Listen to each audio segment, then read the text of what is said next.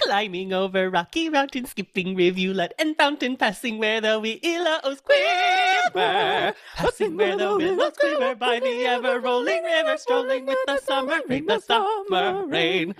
Okay, that's it. Daisies, dotted with a number daisies, scaling rough. Okay, that was it in the sense that it's very much not it. Yeah, I didn't know RJ was going to keep going. Hi, welcome back. It is, it's so beautiful out now. How beautifully blue the sky. As you are listening to this, I don't even know. We don't know anymore. We don't know when we're listening to this. I think this is end of September. I thought this was the October 15th one. It's either that or the September. I think our next one will be our correct. Halloween, I believe. Spooky time. It is near the spooky time, and so we have picked a pirates. Perfect. That's true. Classic Halloween costume. Classic Halloween costume for kids and adults. And adults alike. Yeah.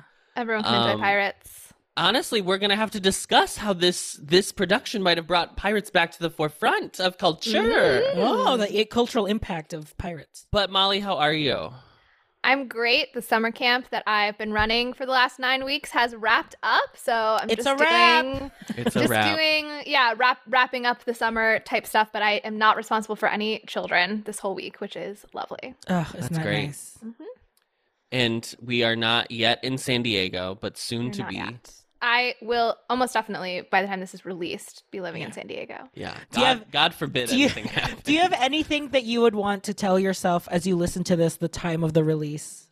You're so past Molly to tell what's future Molly need to hear? Or remind her. Mm-hmm. Wear sunscreen. I have been... It's a big change. It's a big transition to make this big of a move. And I've been like equal parts excited and nervous, I feel like. And I just decided like a week ago, I'm just going to be delusionally excited and I'm going to stop worrying about anything. Yep. So I hope that I'm just still in that phase. That's my hope for future me, is that we're just enjoying it and we're like not worried about what a big decision we've made. Absolutely. It's honestly big Adam and RJ, like when we moved to Orlando, and we're just like, we're fully prepared. It doesn't matter. Actually, fully not at all, because you were there to like do a program and like whatever, and I'm just sort of like, I think I'm gonna move here. So it's pretty different. So maybe Adam and not me. I was fully parking cars, but Adam was like, I'll feel it out. Yeah, I didn't have anything. It's fine. That's what everybody says always. Only move if you can park cars. It's the classic saying. Yeah. I love that idiom. I love it. It's in the places you'll go. It's right at the end. It's my favorite page of the places you'll go. RJ, before we move on into the episode, I would like to check in for an RJ medical moment. Beep beep beep beep beep beep beep beep beep beep beep beep beep beep. Any news on the medical front? I've been keeping a tracker of just like I check it off when I don't have like either a foot flare or a migraine. So as of this recording, I am 28 days migraine free. Hey! And 7 days foot flare free. I had a slight flare 7 days ago, but I was able to like control it right away, well enough that I could eat dim sum that night and go out. So that was that night. That was that day. Yeah. So I feel like prepared now. Like if something does happen, I made RJ walk so much that day. You can't eat dim sum. Well, like we went outside. We went out. So like had to went out to get the dim sum. Yes, went out walk from Well, he eats with his feet. I don't know. Yeah, I don't know. Oh, I don't think I've only dim sum. Only dim sum. Yes, only when it comes to dim sum. Traditional way of gotcha. Absolutely. I love my hot feet in the steamer basket. Oh God. Picking up dumplings. It's like the worst food to eat with your feet. I guess something very saucy would be worse, like an Indian dish. I guess would. Yeah. Listen, it depends on who you're asking. Some people, I think, depends on what you're looking for out of the situation. Yeah. Yeah. Are we asking Quentin Tarantino? Because I'm sure he's got a preference. He does, and it's always dirty feet. It's a running through line in his film. It's very weird. Okay. RJ, now that you're healed and migraine free, you should be able to, you're ready. Within a minute or less, oh my God, quickly summarize the plot of a very simple musical. Very simple. Do you know what? I think, RJ, I think the goal for this one, if we're not going to make it in a minute, because I just don't think we are, I think we should go for the even pacing. Okay, Let's go for Yeah. the even pacing. Yeah. Okay. All right, your time starts now. Baby Frederick and his nurse Ruth live in a ship serving the Pirate King, the leader of the infamous pirates of Penzance, a crew that pillages and wreaks havoc unless it is a fellow orphan like themselves. When he turns 21 and is free of servitude, he decides to leave the pirate life and wed the only woman in his life, Ruth. He discovers maidens and quickly leaves Ruth behind. The maidens are first afraid of him, but the beautiful Mabel pities him and decides to marry him so he can be set on a virtuous path. But the pirates come, and they try to pillage the women, but the maidens' father, the Major General, comes to save them by telling a lie that he's also an orphan. Later, the Major General has a heavy heart that he lied, and the Pirate King and Ruth, now a pirate, tells Frederick that because of his leap year birth, he is 4 years old and therefore still under pirate duty. As a pirate again, he tells the Pirate King that the Major General is not in fact an orphan, so the pirates attempt to get revenge. The Keystone Cops protecting the town also try to fight the pirates, and chaos ensues in their little town, but everyone finds common ground in their duty to the Queen, so all is forgiven. Mabel and Frederick can wed, and so do everyone else. Was that a minute? I think it might have been right Just on. right on the That, cusp. I looked at it was 13 when he started, when I looked at it, and it was 12 when he ended. Okay. I think he did it in time. Okay. RJ, I thought you were. I didn't realize you didn't cut your previous drafts from the. Yeah. Oh, so you thought that all of So I this thought was all of that, and I was like, okay, if that's Okay, what you want, girl. girl, all right. Okay, girl. That was amazing. Congratulations. Thank you. I think I was still. So I wrote a first draft doing a bit that it's centered around Ruth, and I hit a standstill because It is just not like- centered around just Ruth. like yes, because it's not centered Because around. spoiler alert, it's not about Ruth. And then I looked at Adam and I was like, I think I have to write it centered around Frederick, and he was like, yeah. And that honestly, it wrote itself after that. So. Wow. I would quibble with a couple of facts in your Yes. summary, however. This is definitely that- like peanut butter in my mouth, trying to remember. Like, it was something with this, and Yeah. Trying to Yeah, it's- remember the movie he barely watched last I night. was Yeah, half yeah. watching.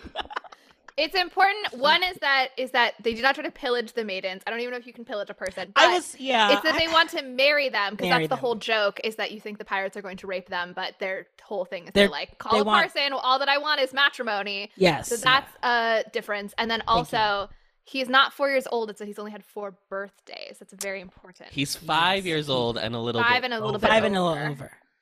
He's Something had like that. five birthdays, so he is 21 years old, but he's had 5 birthdays, and the contract is written so that it is on his 21st birthday, Birthday. not when he is 25 years old. Therefore, the paradox that he is in. A paradox, a Therefore, there is a paradox, the most paradox. ingenious paradox. Ha ha ha ha ha ha ha ha paradox. Russ. I think the strategy of like just even pace, I think definitely helps. So thank you. I think you were truly my inspired linguistics by coach Molly. Thank you so much. Molly. I Voice thought of it was dialect. the Voice of Major dialect. General, honey. Oh, I that's was- where you yes, got it. I was Yes, inspired. Inspiration. I am a very model of a person who summarizes things.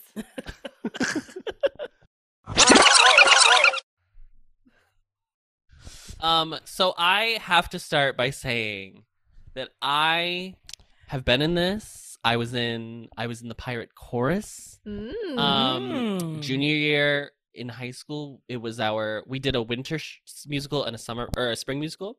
So this was our winter musical. There were too many of us in the cast. Famously, we never said no to casting people. So I believe there were 90 of us in the cast. Just a tight 90. A tight 90. 90. Just a simple black box play, honestly. Right, and in the spirit of many high school productions, I'm sure with Pirates of Penzance, girls played many of the roles that were not intended for girls. Not the principals, obviously, but like half the pirates. I'm pretty sure most of the Keystone Cops. And Which then- honestly, while watching this one, I kept being like, "Are those the maidens?" Something about them. I was like, There were a couple cops that I was like, I think it might be a woman that's playing that cop, but that's awesome. Great. Yeah. it's a great show to be in. It's a lot of fun. If you ever have a chance to be in your local community production, I recommend. So I will say, Adam was obnoxious when watching this. So obnoxious, and I do not regret it at all. Singing along, karaoke mic, Yeah. I'm holding a mic in front of me, and yet I still Yeah, you I motioned to pantoed karaoke. holding a mic. Great. The art of panto. The art of panto. I today had to I was hosting a Zoom session that was dropped by, so mostly nobody was coming. So I was there with my boss, and I told her that I had with Cat Like Tread stuck in my head, and then I would just start to quietly hum it. Honestly, yeah. But ironically, this is at a time when I was like very convinced that because I was a tenor, all tenor roles should have been mine. Yeah. So I you were wanted to like, be "I'm Frederick, and now watching it, I'm like, I should have been the Chief Keystone Cop in a way that's like very clear. But Yeah. it wasn't. Alas, alack and alas, it was not the moment for me. But I still had fun. It was a great show. RJ. So I just kind of like generally knew that Gilbert and Sullivan like was famous for operettas and patter songs. And so I didn't really see parts of Penzance until we were in musical theater repertory class in college. And the first like genre that we did were Gilbert and Sullivan songs. Adam and I performed a song for Mikado, but like just during that time, Adam was like, "Oh my God, you're gonna love Pirates of Penzance." So we watched it. Mm-hmm. I think it was on Netflix at the time. I think so, yeah. And we watched it, and I like fell asleep during Act 2. Sure did. But Act 2 is weak. Act 2 I'll is just say weak. it. I That's told it. Adam, I was like, they blew all their load in Act 1. Like the bops are just all in Act 1. Every song in Act 1 is a bop. It's great. Yeah, it slays. So Gilbert and Sullivan, the original Beyonce. That's what they're known as. That's what they're known as. Yeah. So that was really my the first time I saw this. But I will say in high school, I also was in an acting musical theater class, and all the boys learned with Cat Like Tread, and so I knew that number and performed that for like our final or whatever. So Cool. Yeah. Molly. So I can't believe this is the first time that this has come up, but we did this show at Light Opera Works when I worked there the summer after we all graduated from college, which was probably the most formative employment that I've ever had. So I was working as one of the three Camp Kids Caught Dead. Wow. My God. It was so I had finished college. I didn't think I wanted to be in education at all with drama. And I worked at this camp where there were three like full staff. There was a stage manager, a choreographer, director, and then a music director. And then there were three like, I don't think we were interns, but we were like just like new, fresh out of college, like staff that sort of our job was mostly like kid support versus like directing the shows. Wranglers, yeah. We were the kid wranglers, and we would do like 30-minute or hour-long musicals. We would put them on over the course of a week.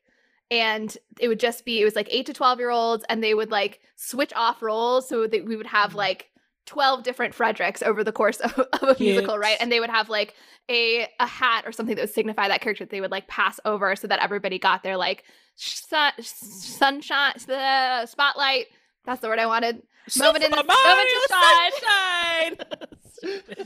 Anyway, and it was the best job I ever had because it made me realize that I wanted to do drama education. And so it is the thing that set me on the path that I am now on. So it is not in spite of all of the children that I worked with. That I have worked with since. which is, by the way, because I was preparing an impact report today, 543 children. Oh my God. Came through our camp this summer. Yeah. Anyway, so we did this. It was so fun. I believe Light Opera Works is now rebranded to Music Theater Works, which is like a bummer because Light Opera is like a way better name. And it's so fun that this was an actual light opera that I did there. But my favorite part of it was that my like favorite camper all summer, who is this amazing kid who was like, I want to say 7. And he was like kind of a genius, and he could speak multiple languages. He would speak like Russian with his nanny, but he also had a speech impediment where he couldn't say his R's. And he got cast as the Pirate King, and so he had this whole speech where he was like, "We sure will miss you, Fwedwick," and it was the cutest thing I've ever seen. And so, yes, I always think of him and him saying Fwedwick every time. His Russian had to be cute too, because I feel like Russian is a very hard R language. I for sure don't know nearly as much of anything about Russian to make even the beginning of a comment on that. Yekaterina Petrovna Zamolodchikova. But your dad just calls me Katya. Katwa. Molly, you've written a note on our little. I sure have. What's going on? I think it would be fun to do a little game before we get into the background, because this is such an iconic little operetta that we all know so well that we all have to guess the favorite songs of our fellow co-hosts. No one's gonna get mine, but okay. Okay. I think Molly's is Major General. No. Because I think she respects the craft of the patter. Uh-huh. Mhm. I think she likes Major General. I don't think anyone's favorite song is Major General. I think it's too Giving us hints to think. No. around. Yeah. You I'm said only I don't think saying anyone's, titles. which means not yours. Yeah. Yeah, I'm just saying titles so we can like figure out through context clues. I am a poker player. You certainly will not be figuring it out. I think it's My reactions. my guess is that Molly's favorite song because Kevin Kline is a sleigh in this movie. And there's no way we're walking away from this conversation not all agreeing on that. Yeah. Just absolutely slobbering over Kevin Kline. Well, the director told him to play a pirate, and he heard slay a pirate, and that's what he did. Yeah. So, And I think Molly's favorite song is Pirate King. For I am a Pirate King. Molly, what's the answer? do I reveal it now? Yeah. My favorite song is Cat Like Tread. Oh, wow. You said you were humming it, so I did say actually I was should have humming known. it. Yeah. But I was thrown off by your Absolutely comment love it. earlier that you thought all the songs in Act 1 were the good ones. Yes. So.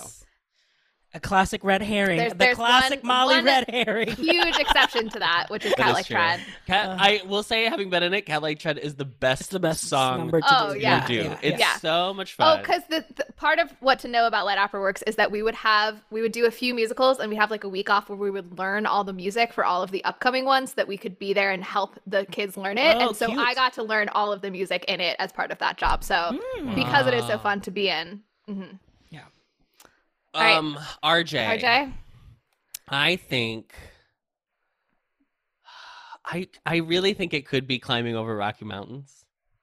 I'm thinking of the other songs, and I think that's the one I think I'm gonna go with. So we know that RJ loves a chorus number. It's true. This is a known fact. Known fact. So I feel like it's got to be, there's three real options, which is Pirate King, Tarantara, or Cat Like Tread. Oh. I want to say Cat Like Tread because it's my favorite, so it makes the most sense to me, but I want to, for variety, I'm going to go for Pirate King. RJ. I'm right, aren't I? It is Climbing Over Rocky Mountain. It is. I want to be a maiden. I want to play all the maidens. I love it. I will say, Paradox is a tight number 2 because I also love just. We're gonna have to talk about Very Paradox. not chorus, very but not yeah. chorus. I feel like it's my favorite character-driven song. It's also not original to Pirates of the Caribbean. Oh, gasp! It's a little spoiler. A for little what's spoiler. coming up. So yeah, it's climbing for me. It's the girls for me. Yeah. Because I love K-pop girl groups, and you know the originators of girl. I was going to say Climbing for Adam. For Adam, I thought that was definitely my favorite, since you get to pick the opening song. So I thought that was, but then you also said that we weren't going to get it. So I feel like it's got to be a deeper cut. Yeah. I think because Adam is such a little slut for an ingenue song, I think it's Poor Wandering One. I'm wondering if it could be. Yeah, especially the way you just reacted. Like, maybe that. Interesting. Because Adam, like many Midwestern gay men like himself, has like a idolization on Are you pining gonna with- like pull some sort of a stunt where you're gonna be like, it is but only the reprise or something? the little tag at the end of the show? So, There's a 12-second piece of piano. just when she's trilling along with the like off The bird, stage bird or whatever. Yeah. So I have two answers. So my original real answer is a song that they did not put in the film. So it's in the show. Oh. It's How Beautifully Blue the Sky, and it's right after she sings Poor Wandering One. They kind of like fall in love very quickly. Classic operetta. And they're doing like a little love moment, and the sisters are all in the back pretending to like watch The sky, the ocean and the they're sky, but they're like, actually like listening in on the cute, conversation. cute. It's Ah, very okay. cute. So they have like this really quick, the sisters have this really quick patter song, and then it goes to like this slow melody for the two of them, and it bounces back and forth. It's very fun. It is not in the movie, unfortunately. So yes, my favorite in the movie is Poor Wandering One, because Yeah. Linda Ronstadt, Linda Ronstadt. Oh my god. she left no crumbs. That set is gone, honey. Oh, Honey. Oh my god, I cannot talk today. perfect. What a day to do a pod. I know. What are you gonna do a podcast when I cannot speak? This is fun. I liked this little game. I don't know if it would work for every movie, because Girl. We all have to be unified, and I feel like an excitement for the show. Yeah. Yeah, what was the last one where I was like, I don't know anything Across the universe. Oh, girl. Because A Beatles. A Beatle? How could you Who have ever knows? heard a Beatles song before? I mean, Beatle Bailey. it's an impossible task. I can't wait for the fan mail, the hate mail that we'll get of like, you don't know this one. I think, honestly, most people would not be shocked that we are not very well versed. Also, honestly, if someone sent us a single email, I would be so thrilled. regardless of the content. Thrilled! I will say when if somebody left a review, I'd be thrilled. I will say when we were watching the movie and I posted a story that it'll be a Showgaze episode, someone did say, "Oh no, I unironically loved Across the Universe," and I was like, "Yeah, I know. I'm there to represent them." Yeah. We got all. It takes all kinds. It takes all kinds. Mm-hmm. The right ones and the wrong ones.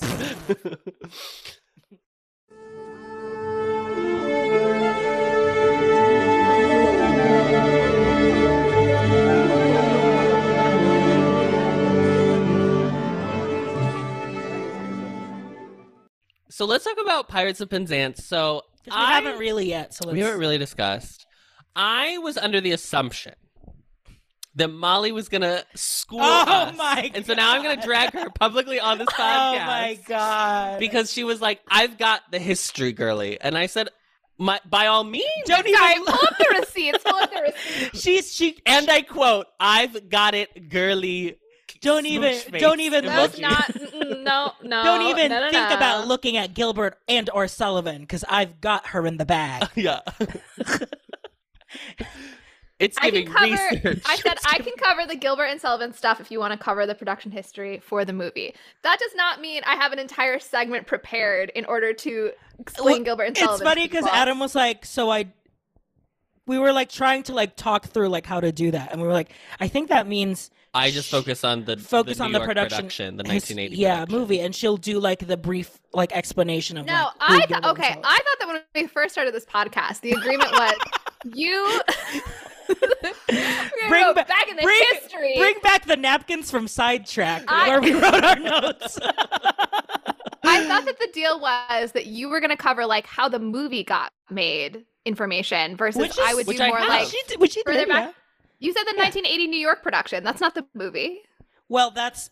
I have the production that leads into the film. Gotcha. Because Okay. this is straight pulled from an actual production. An actual production. Great. See, I don't know that because I didn't read the movie.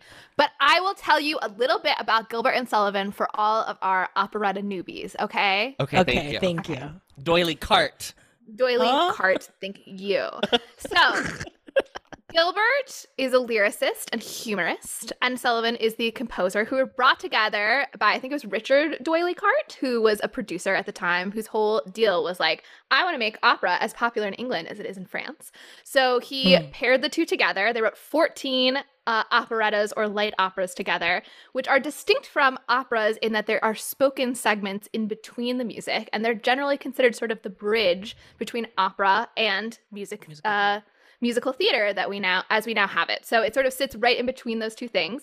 And it's distinctive because of the fact that people talk, but also the fact that it is more comedic. It's a lot less serious than most operas are. Obviously, there are some more comic operas as well, but this is lighter and more absurd than even sort of the most comic operas that exist. So it's like bending the genre in that way. And a lot of their stuff was really making fun of British aristocracy and their like particular hang-ups and foibles, and they would sort of take these ideas and take them to their most absurd conclusion to make it clear to you how silly some of the concepts of things like duty were. So like in this particular example, Frederick's whole deal is like, when I am underneath the care of the pirates, what's the word for what he is? When he's apprentice? Apprentice. When he's apprentice to the pirates, he's like, I have to be totally loyal to the people who I've apprenticed to. I'm going to always act in your best interest. But the moment I turn 21 and I'm not apprenticed to you anymore, then my whole entire duty is going to be to scourge the earth of you and to entirely end your careers. And so that idea that somebody could be like that switch to quick on a dime, that they would be that devoted to their duty, that kind of thing was what they were making fun of. And also the idea that the pirates would have such a high code of honor that they would maintain things like, for instance, just loving the queen so much that just invoking her name would immediately resolve all of the plots. So that was their whole deal. And I can tell you a little bit more specifically now about Pirates of Penzance. Do you feel, Adam, have I done well? That's great, enough? Molly. Thank you so much. Yes. Great. Nana's very appreciative that you explained that. Yeah. Yes. So what's interesting about Pirates is that the opera that they had written just before this, or operetta, was HMS Pinafore. And Pinafore is known for having this huge craze around it, where everybody was doing it, but more importantly, many people were pirating Pinafore. Many of them were not paying rights or like doing the actual production. They were doing knockoff versions basically of Pinafore. And that was because the idea of intellectual property and like you would actually need to do the proper version kind of hadn't quite come to fruition yet. And so it was actually, Gilbert and Sullivan were very integral in kind of like establishing some of our modern copyright concepts because they were upset about this. And you can see at the very beginning of this movie, when it first opens, we actually see like a marquee with HMS Pinafore on it. And you can see there's a British flag with Queen Victoria and then an American flag with some old president, whoever was president at the time, I'm sure, and that they're playing HMS Pinafore. And that was a reference to the fact that when Gilbert and Sullivan came over to America at the height of the Pinafore craze, they were met by a bunch of ships that were like waving British and American flags and playing pirated versions of HMS Pinafore songs.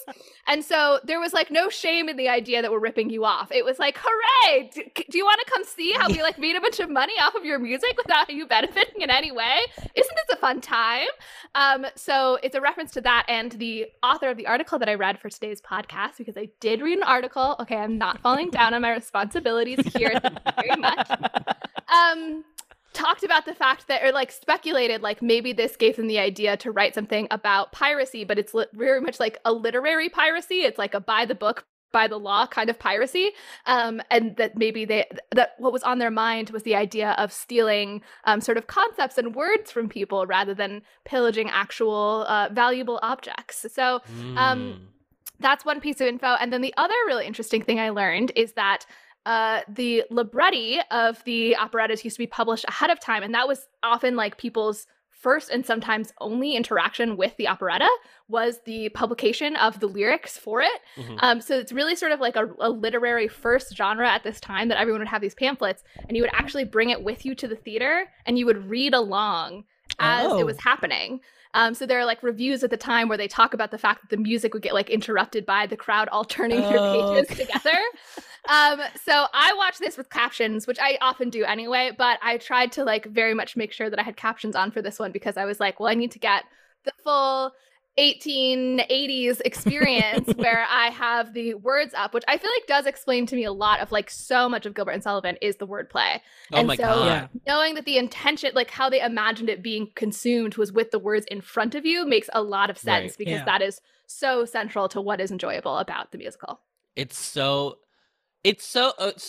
I won't even get into it yet, but it is wonderful to like in your head like try to catch up to what they're doing, especially like Major General, which is already doing something at a pace which is like unparalleled, and then like the jokes within it are also very like funny. They are very British to me in that it's like you have to think about it to like find it funny, but it's great. Takes a while. One more piece of information that I will reference my doctoral dissertation since Adam decided to call my research into question. That Oily Cart is a theater in the UK, specifically London, that are the pioneers of sensory theater, which is the topic that I wrote my dissertation on, and they are named in honor of D'Oyly Carte, the producer that put Gilbert and Sullivan together. Don't do any light opera. Not totally sure why that was what they decided to make their name. But they were founded in the 70s as just like a theater for the very young company. And so I think maybe just that spirit of play and Gilbert and Sullivan would be my guess as to what they were trying to reference. So everyone look up Oily Cart and then come read my dissertation. Thanks. Adam, didn't you see like a fun, playful Pirates of Penzance? I saw a production in Chicago back in college, Oh my and God, I what is the truly name? do not remember which theater company did it. It's the one I that love does that you like said the a playful version of it versus of the very the somber very film. Stodgy. serious. Stodgy. Yeah. It was there was an immersive show from Yes. It's that that one one. company that Yes, does all the that immersive does- shows. that Mhm. does the different Gilbert and Sullivans. No, I thought there was because didn't they also do 12th Night that we saw? I didn't. I didn't see 12th Night. I just remembered the. I don't remember which theater company did it, and that's my bad. I should have like double checked. But it was like four. It's just like a small cast, right? Yeah, there were maybe 12 Oh, total. okay. But yeah, it was very small. It was very good. It was Hypocrites. in like Hypocrites. I was like rattlesticks, something like that. Yeah, the rattlesticks. Yeah. That famous company. The old rattlesticks. That's my favorite password to get into the Gryffindor common room. Yeah, it was a very good show. It's very fun. They did it with like ukuleles. They did not do like a full instrumentation. So it was, I Ukuleles saw were this too. big. Did we not see it together? I did not. RJ see it. did not see I it. think you. But I you know, and I but probably I saw it. Yeah. Was it freshman year or No, sophomore? I think we were older than that. Yeah. Didn't we have to watch a show for DSTP? That wasn't it. Or people chose different shows to see. My memory of going to see it was that it was We like weren't in the same later. DSTP. We were just Molly into. and I. I think we were just like we just liked the Hypocrites and immersive theater. I think we just saw it for fun because we wanted to, not because it Yeah, was assigned. I know there was a group. I know Angela went. I remember Angela was there. Because I think Lee did lights for that, or someone we knew worked with. He was super tangentially involved, with I it. think, Yeah, with the Hypocrites. So it suggest that we go see their shows.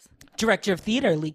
Mm-hmm. The only thing that I want to tag on to the original production of Pirates of Penzance, just in like my brief skimming by as I looked for the 1980 production, was it actually opened in New York first, and then it opened in London the following year. Ah. Also, the year it opened, RJ, would you like to take a guess? Original Pirates of Penzance? Molly probably could have a range, but I wanted She to know. said 1880 something. Is that close? 19 I was 1879. 1879. There you go. I was guessing because they got together in 1871 and had written several shows before it, so I was approximating 1880s, but I was pretty close. Well, you know, back then when they didn't have anything else to do, they probably just cranked out one every like 6 months, to be Oh, honest. true. Very easy to write this kind of work, so I'm sure it Yeah. didn't take yeah. very long. Yeah. Great. So the 1980 New York production was produced by Joseph Papp and the Public Theater. It premiered at Shakespeare in the Park, which is the annual summertime theater, not festival, but like theater thing that happens in Central Park. And it's free. Friedrich wants to talk. Excuse me. He's mad because we keep saying Frederick. That's true. Friedrich, come here. Come here. You got so mad at me when I visited you in Florida and I called him Frederick. I didn't mean to. You should have called him Fwedwick. Fwedwick. That Fwedwick. would have been better. Yeah, Shakespeare in the Park, I think it just is an outdoor theater that just does productions every summer, right? But is it always the Public Theater that does it? I think it does. I I think think Public so. is the producing art. Yeah. And they've done a lot of famous ones, but like there was the And it's free. yes. There's a televised or like a pro shot version of oh my god, the Shakespeare one with Oh, we just saw it. the two Daniel Brooks. Oh my god, the two. I don't know why You you're... gotta tell me more about the plot and not who was in It's it. the guy and the girl. They hate each other. But they end up being Much together. Ado About Nothing. Much Ado. Thank you. There's the Much Ado. There was the Into the Woods. It's also the plot of Taming of the Shrew, to be fair. But Much Ado is famous for the bickering that they have Yes. in a different way than Taming of the Shrew. Yeah. Different vibe. They did the Into the Woods with Donna Murphy. They did the Hercules. That was Yeah. They did. also did they were like, I think they did Hamilton before it was actually on Broadway. Yeah, that So, wasn't Shakespeare yeah. in the Park, but yes, Public Theater did. The do Public it, Theater, too. yeah. So it was such a success that they ended up transferring it to Broadway in 1981, in January of 1981, and it lasted for 787 performances, which Wow. is for a Gilbert and Sullivan piece. Yeah. You're not paying rights to anybody. It's pretty crazy. Listen. Bringing it in, yeah. But A it was producer's dream. It was nominated at the Tonys in 1981 for 7 Tony Awards, and it won 3. So it was nominated for Best Leading Actor for The Major General, Best Leading Actress for Linda Ronstadt, Best Featured Actor for The Keystone Cop, Best Choreography, and then it won Best Direction, and the director also directs the film, Best Leading Actor for Kevin Kline, and Best Revival. So Wow. she walked away with some awards. Linda Ronstadt's only Broadway appearance This is her only Tony nomination. This is her only film role. This is iconic. This is what's so crazy to me about Linda Ronstadt is she's such an 80s legend. Yes. Yeah. And then by the time we exist in the 90s, she kind of has disappeared. Yeah. Like she was You know like, what I mean? I'm doing my like Celine Dion came in and we were all Yes. like, we've now moved to Canada. And Yeah. that She's was, like, that was let me the just cultural make my like consciousness. my Latin music in New Mexico and I'm good to go. Yeah.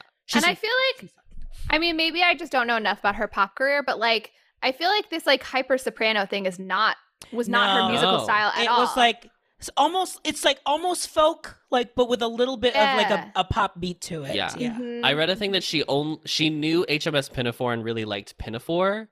Like she knew that show, but she had never heard of the Pirates of Penzance before being asked to be in it, which is so cool. Do you know what is actually wild though? Is that I've never seen Pinafore. I don't even know what it's about. I've never seen Pinafore either. And that's the one that was so famous and everything, but I feel like Yeah. Pirates has endured a little bit more maybe. Yeah. I agree.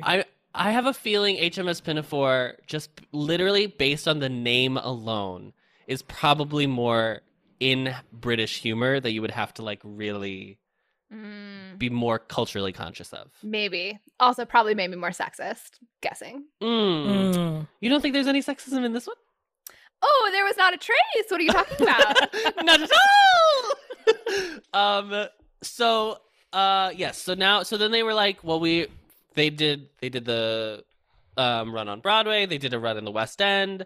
Hits all around. They did like a tour in Australia, and it was like the highest attended premiere of a musical up to that point in Queensland until the Phantom of the Opera happened, which is like, it's just so funny that it's like a show that's 100 years old at this point. Yeah. So let's move to the movie.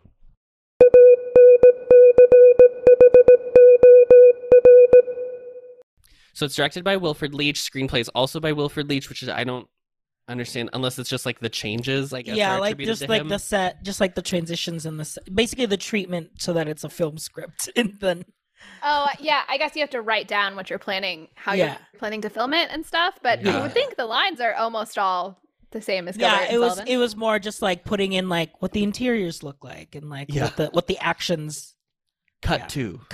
Yeah. Based on Pirates of Penzance, obviously, still produced by Joseph Papp, Timothy Burrill, and executive produced by Edward R. Pressman. Does everybody know? I just looked this up literally 10 minutes ago before we started. More than 10 minutes ago at this point. The difference between a producer and an executive producer. Isn't the executive producer just like the major funding source? Go ahead, Molly. Oh, I thought producer was kind of like a line that gave you like rights to like residual, like it was like a financial arrangement and also gave you some power, but executive producer was like the person who's actually at the top of the food chain who's like in charge of stuff. That's how I've always understood it. So I thought the same way Molly did, because I think the word executive makes it seem like it's more important. So the producer is the most important person. The producer They're is like decision makers. They're like more they're not as creative as like the director, obviously, but they're more on that side of the world. The executive producer is the one who goes between the production and the like line holders for like funding to be like, hey, we're gonna try to do this thing, so we need a little bit more money, and then goes around and like shows off what the show's gonna be to get more funding for it. They are the primary fundraiser for. Correct. Yes. Okay.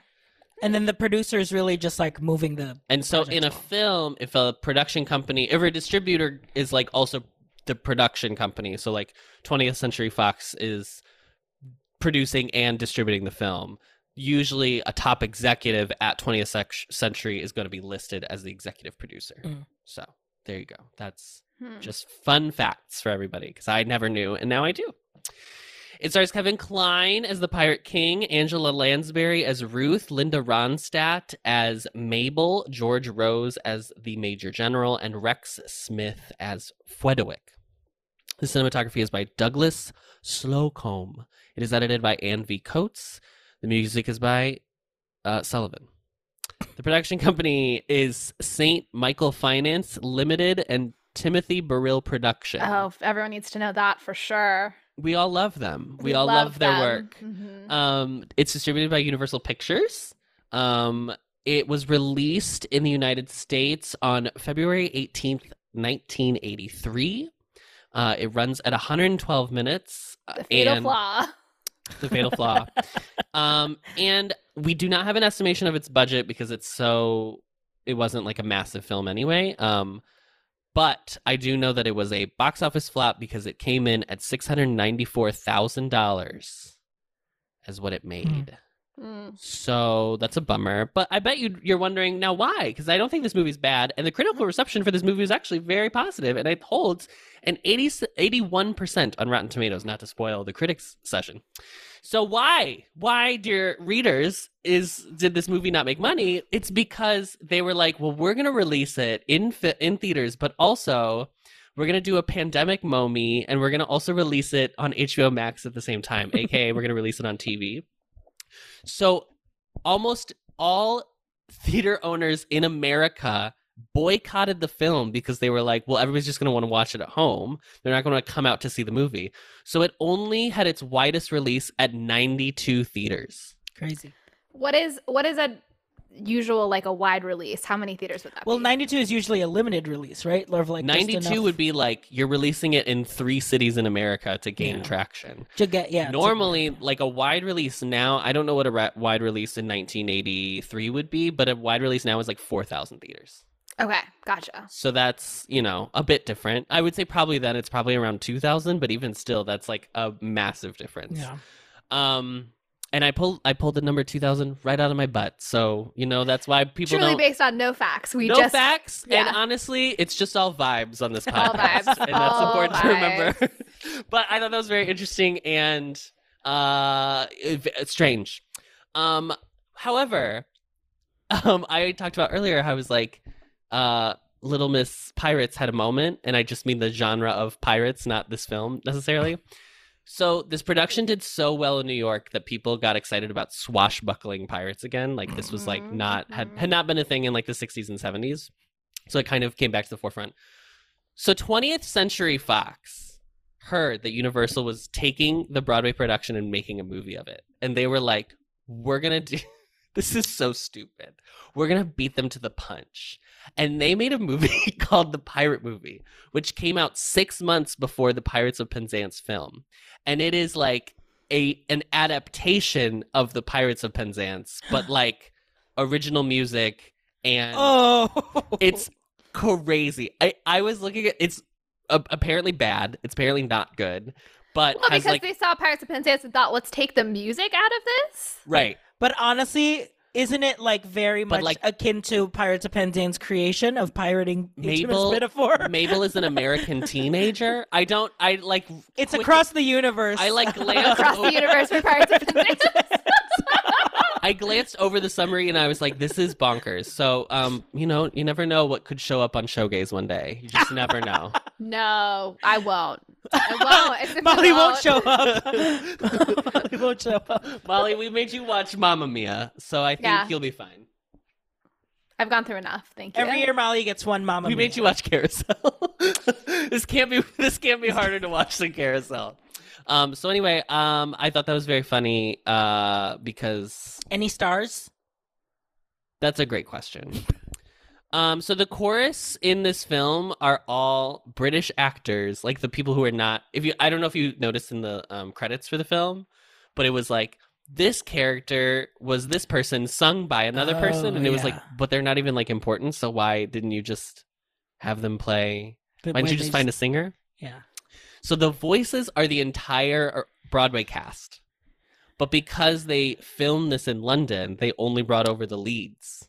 So everybody is lip syncing to people that are not them, which is like wild. Yeah. And I feel like probably could have been solved a better way, but whatever, I guess. Allegedly, John Travolta lost out to Kevin Kline for The Pirate King. Good. Rightly. Yeah. It doesn't really make sense to me why this would have happened. I mean, I guess it makes sense in that, like, John Travolta was, at this point, Grease was the biggest...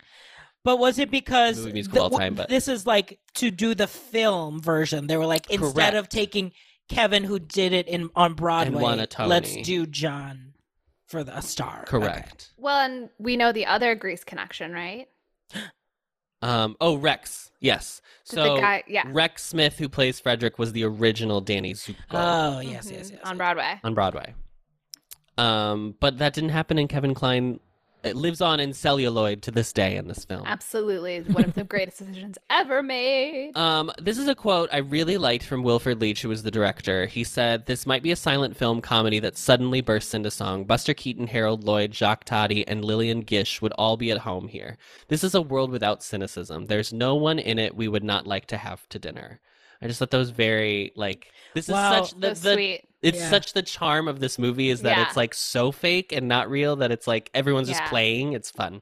There was a moment where Adam was like, "This is a cartoon. It's the closest to a real live action cartoon." And I don't know how else to say While I was watching it, it was like, I really want to watch this with my 7-year-old nephew because I feel like, shoot, is he still 6?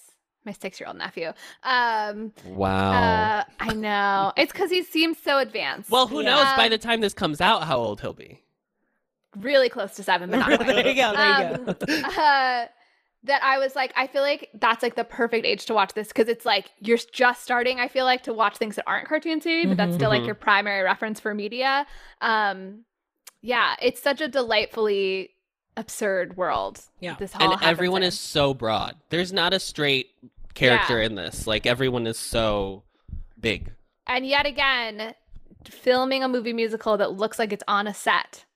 That's Always the way wins. that you do it. So Always good, wins. so funny. Just like you're immediately like, We're I'm leaning sold. in. Yeah, like Yeah. I don't have to like try to convince my brain. Any Also, other thing. the painted drops are not it was like very clear they didn't even try to make them look realistic. know. Like, it's like we want them to look like you're on a set. The That's cliffs- the whole point. The cliffs Yeah. look like enoki mushrooms. Those like really tall mushrooms. that Oh I'm like- yes, Yeah. they like come in bunches. Yeah. Yeah.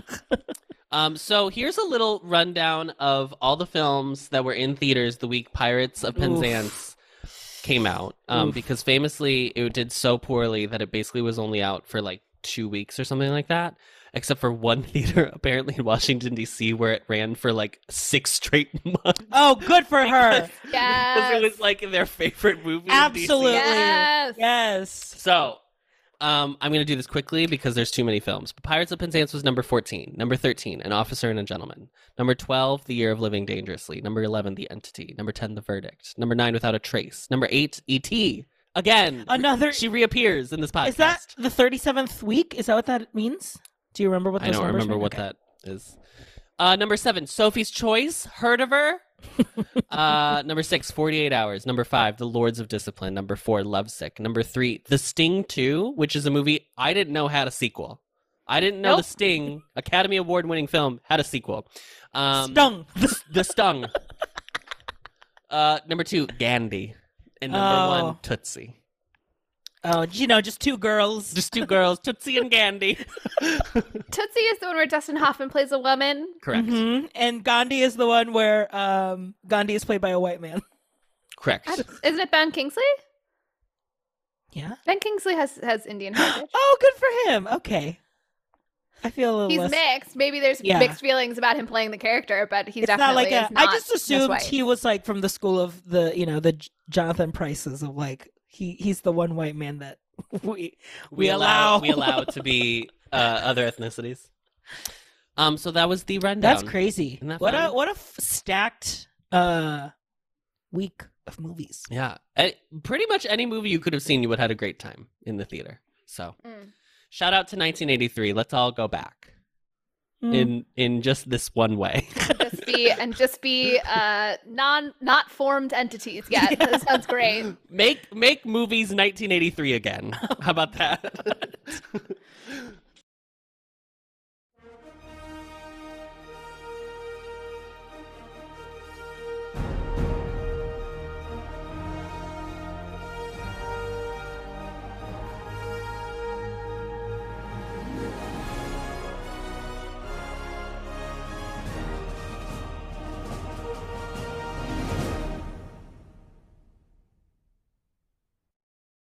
Well, I guess we should talk about the movie. So the Pirates of Penzance. Stars Ruth. I'm going to off the bat. I know I usually say this for the end, but I'm going to off the bat say that the best part of this movie literally is Kevin Kline. Although there are so many people that are just as brilliant, and it's like a fool's errand to pick one out of everyone. I just really love his performance. It's a team effort, but Kevin Kline is the best on the team. Yeah.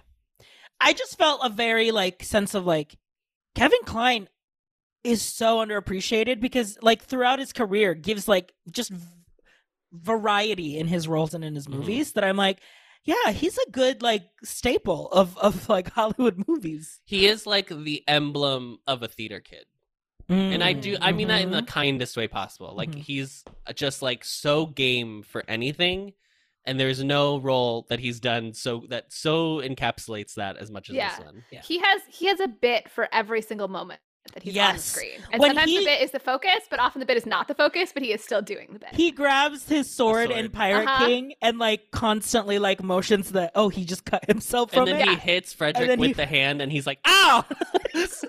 It's so good. It's very clear that this cast, except for Angela Lansbury, who replaced the Ruth on Broadway, has like lived in these roles. Done this role a ton because there are so many little things that you only develop as you do this like day in and day out. Yeah, for like a long feel time. comfortable in the story and in the world. Because just like the little looks that they would do, there was always something to watch and to like receive as comedy. Yeah. At every moment. He's also so hot. Oh my god. So hot. You know what? So funny and so hot at the same time. The ideal man. I as a person, I never got the Jack Sparrow thing.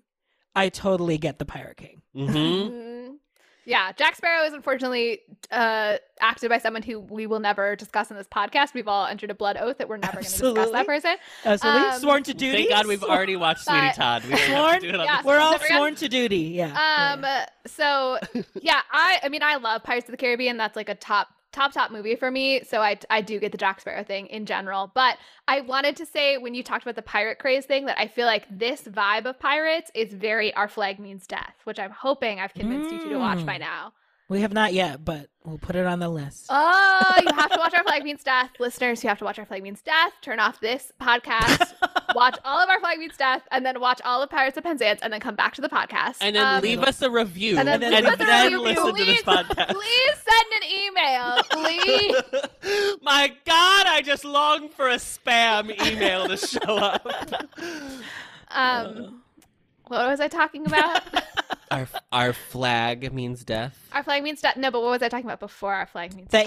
He's hot. He's so hot. He's hot. Kevin Kline is extremely hot in this role, and I don't quite know how he does it because he's so goofy, and yet, still. I would say, obviously, Rex Smith is doing a different performance that's also very goofy, but I think he's also very like charming, and I would like see it in the time. I don't see it right now. It's not Rex for me. Smith. The first thing I saw in this movie is his bulge, and his milkers. Oh, his milky whites, his chest, his pecs. Yes. Great. Okay. So I was fully, and then also had, what did I call his hair? Oh, like a full Davy Crockett hair. Yeah, he has a lot of. It's very 80s. The hair in this movie is peak 1983. But I was like, oof, I could be in between these two men and would be a very happy.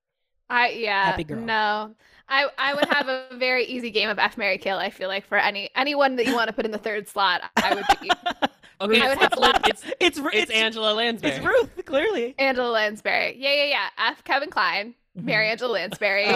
Kill whatever his face. Yeah, Kill not Fredwick. interested. Sorry, Freddy.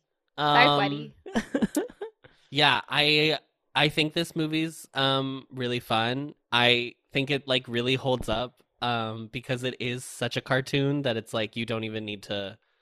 You can watch it like RJ did, which is like mostly just being on your phone and checking in every 3.5 minutes. Being a lackadaisical podcast host. And it still works. Yeah. I was taking notes. Were you? You weren't checking Twitter? None of the millions of texts that I've received from you about musical theater Twitter jokes have been sent during Pirates of Penzance. I checked the timestamps, and they were during when you were watching this film. Okay? I gave her the link to our doggy cam, so she's been watching you not watch the movie. What do you think, either of you, generally about this movie? Good, bad? Oh, it Fine. absolutely slaps. I love it so much until we get to Act 2, and then I'm very bored. Yes, First act, though, perfect. I think it's It's fun. truly so I good. love, like you said, I love that it is a set and that it's like the players present Pirates of Penzance, and so that like even though that like that's not really a meta theatric thing that the characters are portraying, it's just the way that it's set up and you know, having the red curtains open for you and seeing everything look like a set just really feels. I will say, slight exception to Act 1 slapping is the fact that I have to sit through an overture. I know. Molly, I fast forwarded through it. Static I literally curtains went overture. He did. Thank you, I- RJ. I would Thank you. say- Thank you for seeing my side It on was this. literally just. It was just static curtains. Okay. I'm with Molly on this one because Yes! because this is a movie. What am I doing? I'm not at Play the least at the credits. very least give me the opening credits. Play the credits. Or I don't love something. just watching a blank curtain.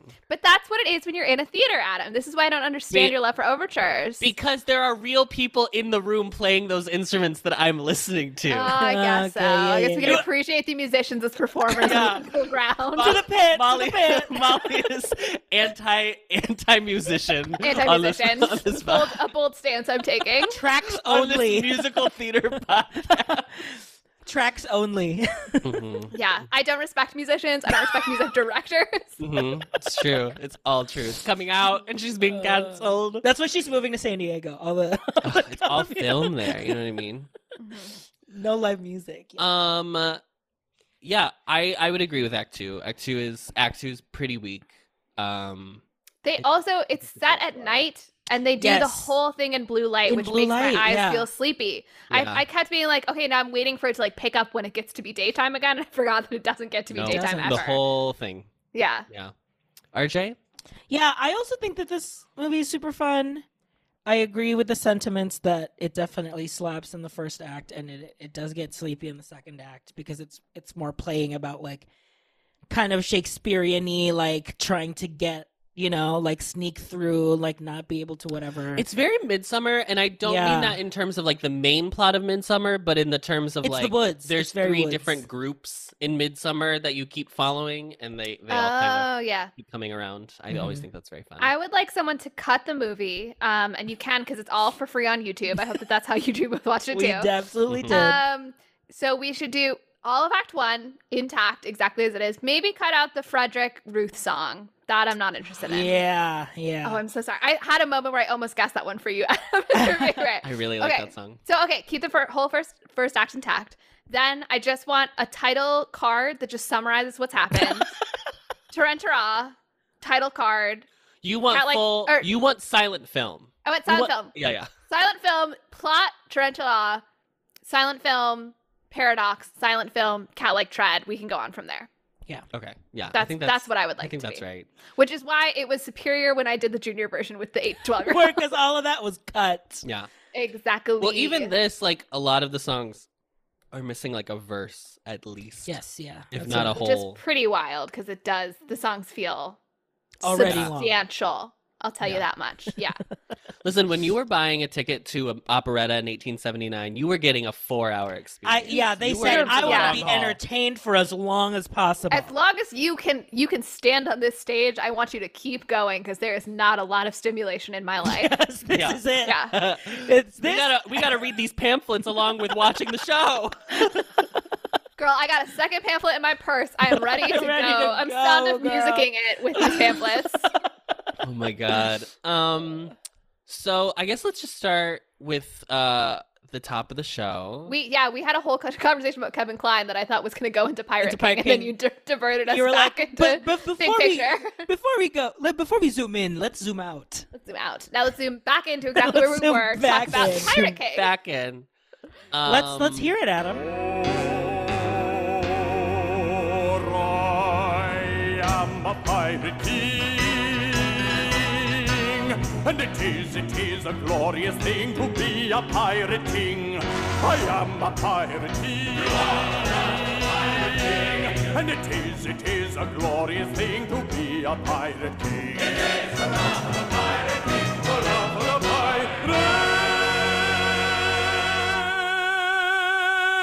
pirate king.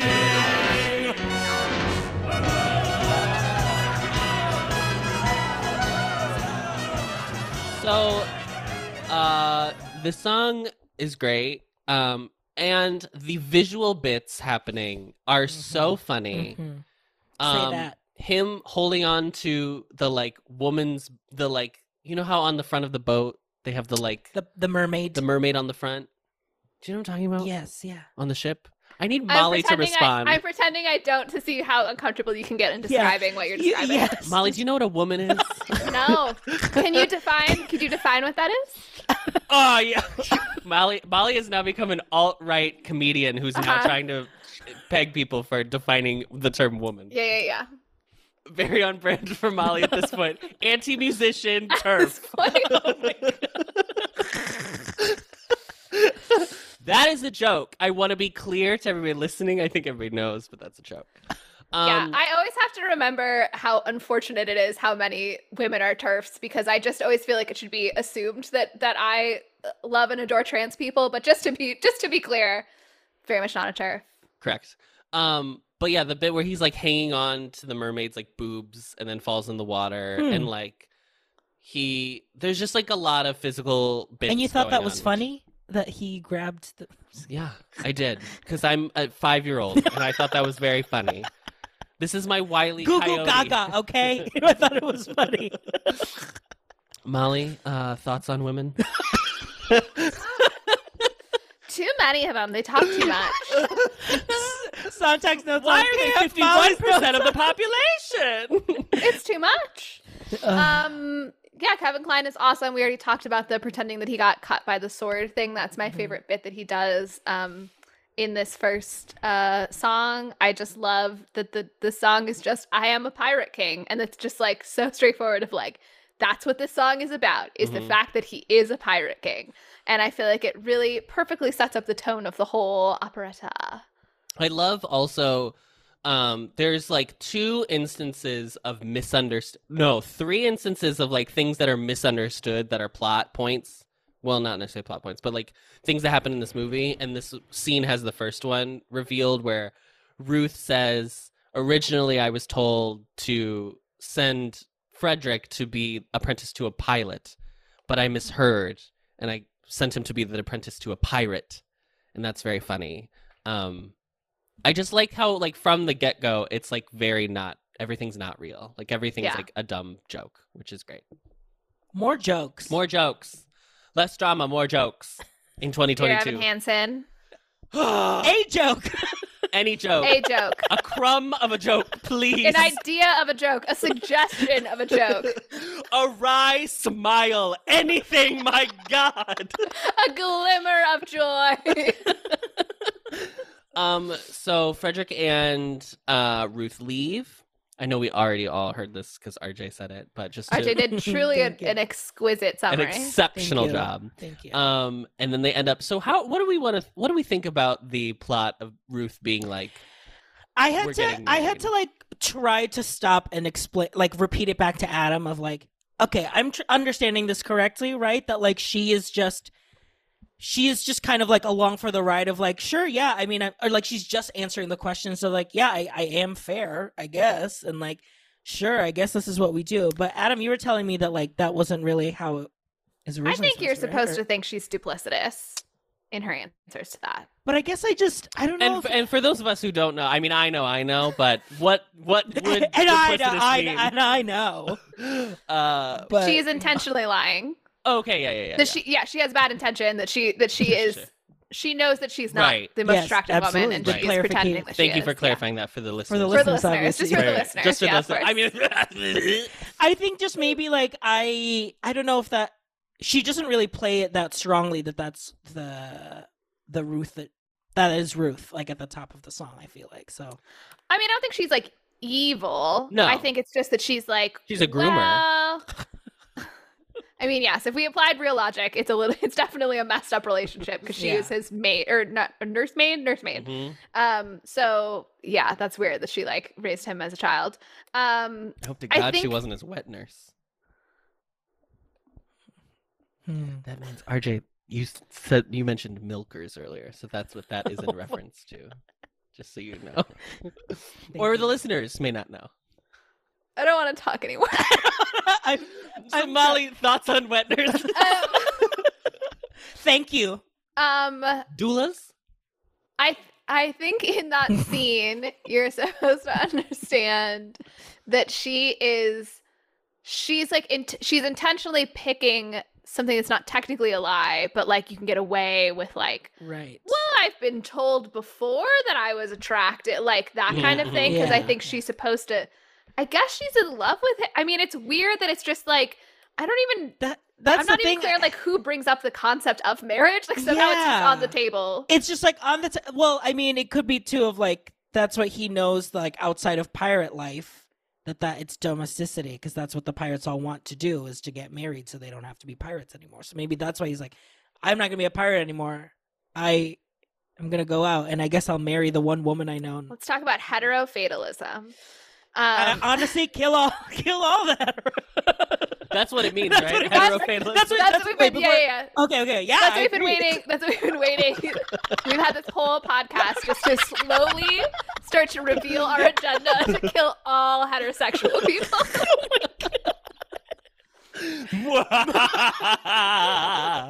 No, heterofatalism is the idea that particularly hetero women feel this like resigned fate that like they're gonna end up with a relationship they'll be unhappy in, essentially. So that it is your destiny to end up in this hetero relationship, even to your detriment. I think that the whole joke of Ruth, I think that the idea of I literally haven't seen a woman since I was 8 and I have no one to compare you to is funny. I think that the amount of time we spend of people reacting to Angela Lansbury as if she's the most atrocious person they've ever laid eyes on is too much from a gender perspective. Sure. Now, would it help if it was a drag role? No, because I don't love giving in a show where there's only 2 women who get to speak. I don't love giving one of the roles to a man. I think also, like, I would love to see like a drag rendition of Pirates of like just the whole thing is in drag. Sure. That would be amazing. I feel like if you just put that role in drag, I think then it becomes homophobic potentially as well, and transphobic as well. For sure, depending on how you play it. So, no, and I don't think we have to fix it. Unless they're all kids doing it, and then it's funny. I think there's enough that's not written, that's not textual, that you could have a production in which, like... That's not the feeling that you get from... Or that, like, you could have it be, like, the Pirate King is, like, gay, so he doesn't want her to stay around. But, that's like, fine. all the other men are, like... Ruth is hot because we're pirates and she's the only woman on this fucking boat. That could be fun. Like, it doesn't have to. Yeah, it doesn't have to be played out the way that they chose to play it out. Yeah. But I didn't have a problem with it. So Ruth clearly is. I preferred Ruth, pirate era Ruth, than nurse. Her comeback era. Yes. Yeah. Renaissance Ruth. I preferred Ruth's version. That was a Taylor Swift joke. Taylor Swift joke. Gotcha. I mean, look, it's much more lighthearted fun than it is like actually offensive. Yes, but like it does get a little too much where you're like, as from a modern perspective, you're like, especially since I get it. It's right at the start too, so you're just like, ooh, okay, like what's going on? Yeah. I will say the best though of the joke about her being old or whatever is when they have that moment in the song where they start to like be a little cuddly. And then she reveals that she's 47 years old, and he's like, 47! That's very funny. I think it would be funny to play it where Ruth is older, but also is like actually gorgeous. I think that would be a fun version too. Jane Fonda plays Ruth. Well, I was thinking someone not quite as old as Jane Fonda, but absolutely I'll put Jane Fonda in any role. 87! That would be a gag to put someone who's like much older than 47, and then it's like very clearly that line is even a lie, and he's still freaked out. He still thinks that it's, She's like, could I get away with 47? And he's like, 47? Oh my god! She's like, oh dang, I overshot it already. I overshot. Yeah. I should have said 32. I should have said 32. Great. So then we move on, and RJ's favorite song, Climbing Over Rocky Mountain, which is in RJ's notes as best song ever created. Wow. Music peaked. comes Here. in. All right, Yeah. defend yourself. It slaps. It's a gag, and it's gooping. We're all gooped. Wow, I'm imagining this is a PowerPoint slide as you get it. Gooping, gagged. Yeah, and then Dr. Silva, what would you say is the theoretical underpinning of the choices made in Rocky Mountain, if you could? Well, I will say, just like I think I would have a better. I did not have captions up, so I feel like I would have had a more appreciation of the song more. I think if I had the pamphlet or the captions up. So in describing why it's the best song of all time, you're going to say I didn't pay enough attention to really give you any details of the song. Well, Molly, you watched him watch it, so you know that. Well, he wasn't watching the movie. I just love. I think like I'm with you. I just love the voices of the maidens. I love that. Being Okay. able to play with the patter No, along with Adam, don't chime in. Don't let him get out of this. along with the like. Honestly, there's something like very like orally satisfying about hearing the octaves of these women speaking these words and saying it in that. It's giving Pick a Little Talk a Little, which is my favorite song in The Music Man. Yeah. So I think I just like it just the decibels are It's also perfect. Decibels. That's the name of the group. Yes, the the Decibels. Decibels. That is a fierce. Oh my gosh! If there are no female a cappella groups, But like to have that name, I'm sure it is. But Bell spelled as like decibels. Yeah. I would also, piggybacking on RJ, I would say Piggy banking off of piggy banking. I would say also the fact that it's like they're not trying to sing pretty. That it's a very like screechy, like girls having fun energy, which is very fun. It's also the most up tempo song I think at this point in the film, which is like a nice, because the song with Ruth, Faithless Woman. It's not that drive. It's more like not ballad, but it's more it's more like epic, yeah, it's like a drama. Yeah, it's like a melodrama song. A drama. And I also just love that the song is literally just like, I love being outside and look at us gaily run and laugh and chase each other. It is the most like girlish song, and that is where I feel like I'm not bothered by the gender stuff in it, because it's like it feels so much like they are parodying this idea. Yes, it's very guys and dolls. It's such an extreme. Yes, it goes to the guys and dolls place. Also, when I learned the music for Light Opera Works, the music director talked about how the ups and downs of the octaves is very like the effect of going up and down the Rocky Mountain, right? The climbing. So I really appreciate that little effect. Yeah. It's fun that none of the songs in this show sound similar. Yeah, that's true. Which is really nice. So, Mr. Sullivan, pop off. Props to your mama. Should we hear the girls? Let's listen to the Guarls. Bring the girls in. Ladies and gentlemen, the Decibels. Climbing over Rocky Mountain, skipping rivulet and fountain, passing where the willows quiver.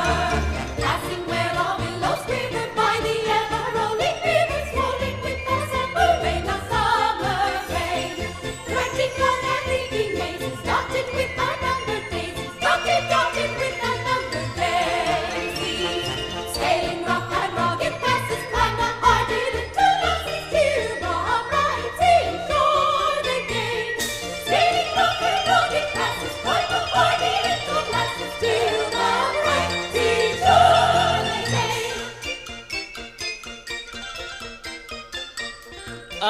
So Frederick loses his marbles. He sings like He goes crazy. He is like, oh, what in They the take world? off a sock. Yeah. Yeah. Oh my god. And so funny. he's so scandalized. He loses his He's mind. genuinely funny in this role. Yeah. A role which could easily be played by someone who like doesn't lean into the comedy of it. Yes. He really does. Which There is, were does, moments he where I does. was like, I think if I think there's more he could do for sure, but I don't think. No, I I think did it- I yeah. just don't think he's hot, but I think he did a good job in the role. Yeah. yeah, there were just moments of like, I think if you don't have like a just as like sharp in their like comedy as for the person playing Frederick, I don't think it would be as like interesting to watch like any production of it. So it's like Yeah. you have to have a good Frederick, like just as like equal. I feel like just as equally as talented as like all of the leads. They really have to be like on top of what makes them funny in in the show, you know. So he sings a song called sorry. Oh, is there not one Stop maiden Ladies- breast? Oh. Because Stop Ladies Pray is when he stops them, and then he sings his like. Is there not one breast here for me? Isn't it just "Is there not one made in here"? Isn't that the title of the song? No, it's No, he oh, says is there breast. not one maiden breast? He says breast in the Yeah. movie. I know that he says that word within the lyrics of it, but I thought that the title of the song was "One Made in Here." No. Oh, okay. Because we're in the era where like the title of the song was just like the first first 6 line. words. The of first lines, yeah, okay. Great number. He does like a little Elvis moment at the end. We get the whole Yes. comedy. Bye bye birdie. We love the honey. comedy of girls freaking out about a man singing. It's always funny to me. Sorry. And You should be. then the slay of all slays, the leader of the decibels comes in, and Mabel arrives on the scene. And she sings a song called Poor Wandering One, which is slow and not terribly interesting, but the bit that this production decides to do with the song is that she is so self-indulgent in her singing that he keeps trying to like take her away, and she just like goes into another She's verse. like, no, I'm not done. I'm and still it's singing so very beautifully. funny. And then it leads into the end when she does the like the riff with the bird, and it's great. Which I feel like this song's still in the same vein of Climbing Over Rocky Mountains. It's like it's a parody of like a beautiful singing ingenue. It's a parody of opera. Yes, it's Yeah. very much a parody. When I did the show for Light Opera Works, we would have guest stars often that would come in on like Thursdays. So we had someone who had done this role before, and she came in and sang, I think this song, or she sang a song from Pirates. And my favorite kid leaned over to me and asked, "Is that the girl from the movie?" And so I told her that afterwards, and she was like, "I'll take it, absolutely." I will absolutely take Linda Ronstadt at Yeah. any given. Wow. And she's so good in this. Like, she's so cute. Her eyes are like the size of saucers. Her eyes are so expressive that I think like we have, I don't know, like would you say it? She's doing Princess Diana head, where Yeah. she like looks like tilts her head down and looks Yeah. up through her eyelashes. But It's then very we'll cute. kind of give like almost like oh my god, I'm blanking on from Singing in the Rain, like sometime like Debbie Reynolds. yes, I literally blanked Deborah. How dare you? I know. Like where her eyes will kind of be like, can you believe what's happening? Like almost to either like Frederick or like, you know, to like the situation that, yeah, she's just very expressive. Dessa B. Reynolds. Mm. Yeah, let's listen to a little bit of my favorite song in this movie, Poor Wandering One. Poor wandering one, though thou hast surely strayed, take heart of grace, thy steps retrace.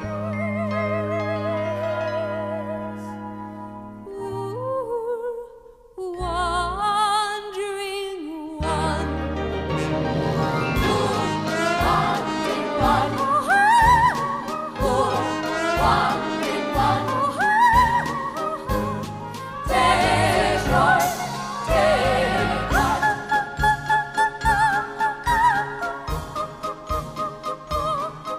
It's so funny that this is your favorite song because you are so I'm so on predictable. brand. It's like the ingenue song. The ingenue song. As a fellow ingenue, you know, I can really relate.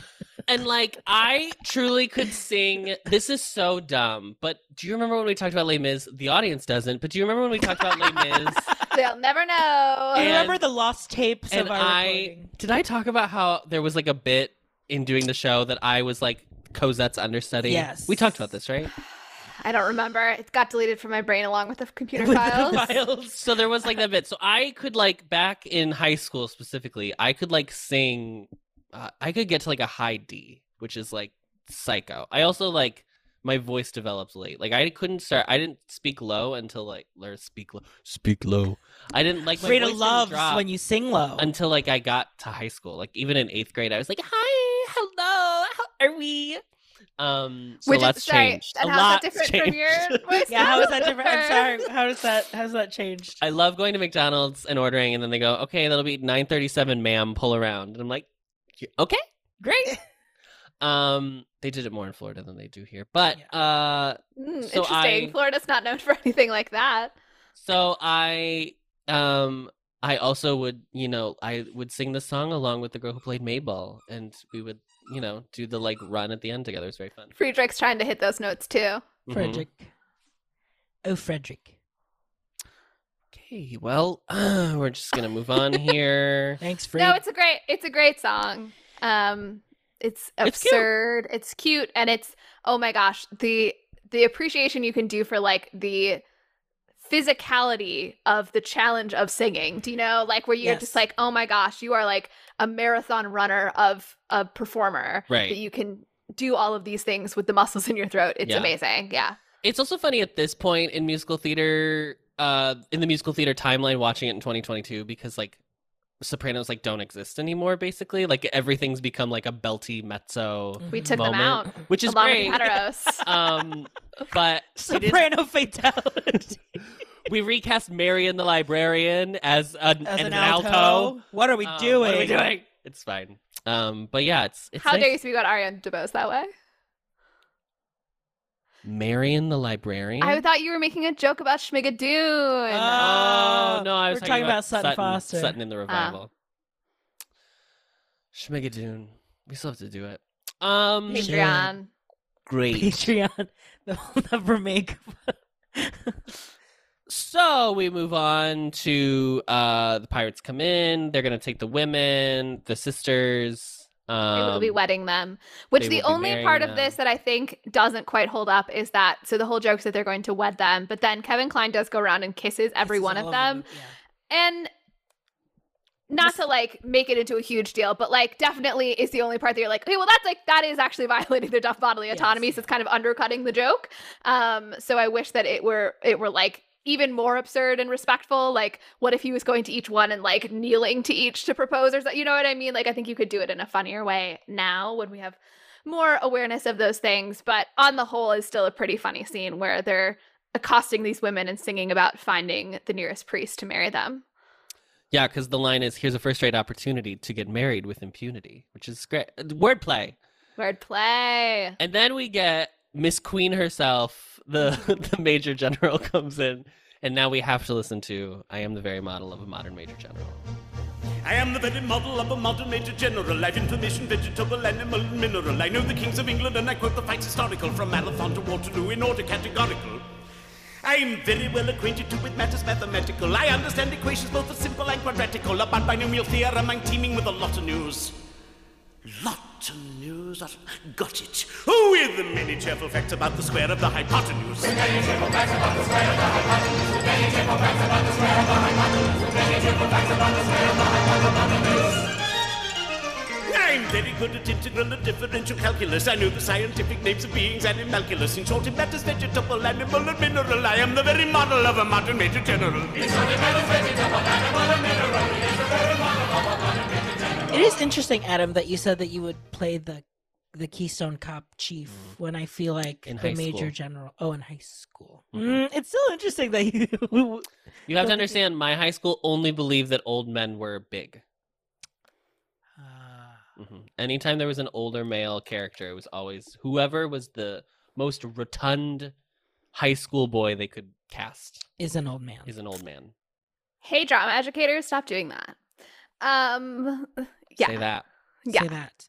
I will say, I feel like if we did a college version, like if we had done this in Loyola, you would have been a good Major General. For sure. Especially because of the bit when he frolics around the forest in his nightgown in Act 2.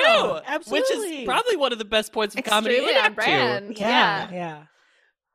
Which is funny, 'cause isn't that what you did in Hot Mikado? You were also in a night. No, that's Malvolio. That was Malvolio in 12th Night. So many roles. Oh my god. So hard to remember. I gave up. I gave it up a long time ago. My career.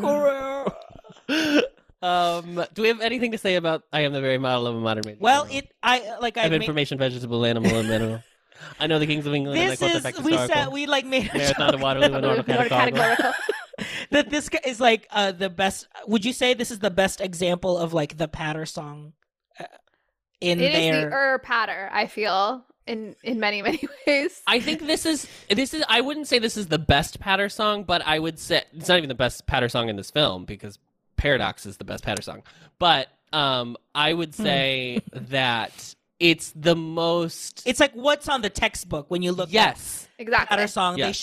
They show a picture of this. Yeah. My favorite bit that this one, every song has like a bit that this like production puts into it. So this one is like the moments where he like has to think about what the like how to finish the rhyme. That's very funny that they do. And then also when his last rhyme in his last verse is Satagy, and then when he does the encore, he redefines it as rode a horse because that's what it actually means in like layman's terms today. But I like also that bit. I will say the MVP supporting role here is the Pirate King, because he is fully like, when the music starts, he rallies up the pirates to like, this is just like the Pirate King. So like almost telling them to be like, okay, get in formation. Like it's just going to be like that. And then kind of like egging him on for the last verse of like, let's do another one and do it faster. Yeah. And it's fun. quite fun. I love the fact that this imagines that the thing that makes you into a great military person is just knowledge, just like rote knowledge, Right. which is, I feel like, again, the article I read about like very literary pirates and very like making fun of the British aristocracy of like, you all act like the way that you get risen in the ranks and you get the stuff is like, oh, well, we're just so sophisticated and we just know so much that we deserve to be in charge of everyone. And it's like, this is what that would look like then. You're a major general because you can quote the something historical. What is the line? Quote the facts historical from The Marathon facts historical. from Marathon to Waterloo in order In order categorical. Yes, thank you, Major General. So I just really enjoy. Obviously, it is again extremely impressive when you watch somebody perform it, but also I love the thing that they are making fun of. I think it's very funny. So this is what they should have done in RuPaul's Drag Race All-Star 7. When they, in the first episode, when they had to do Old MacDonald, I was like, okay, they're going to give them hard lip syncs, like difficult lip syncs to do for the season because they're the best of the best. They should have done a Gilbert and Major Sullivan. General. They should have done Major General. Interesting. Yeah, I wonder how. Because they had the spoken word one, so it was like, okay, you know.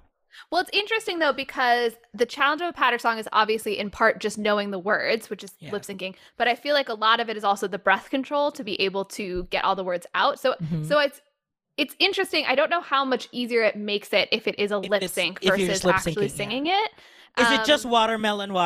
Is that if up close, does that read? No, I mean you'd still have to know the word. I'm guessing you would not be able to get away with not knowing the words, but if the question is, I mean, what makes like the Old MacDonald lip sync hard is that it's scatting, and so it's unexpected the beat that things are on, so you have to remember that part. Or like a spoken word lip sync is really hard because you don't have the beat underneath you to tell you the pacing, right? You just so you have to memorize, just know the timing from hearing it so many times. Here, it's just like a pure test of skill of remembering words. Yeah, but I mean that could just be the challenge too, right? If we were trying to, that's a great idea of like just a RuPaul's Drag Race season where the challenge is just like hardest lip syncs you could ever do. Yeah. And this would be a good one to be in there for sure.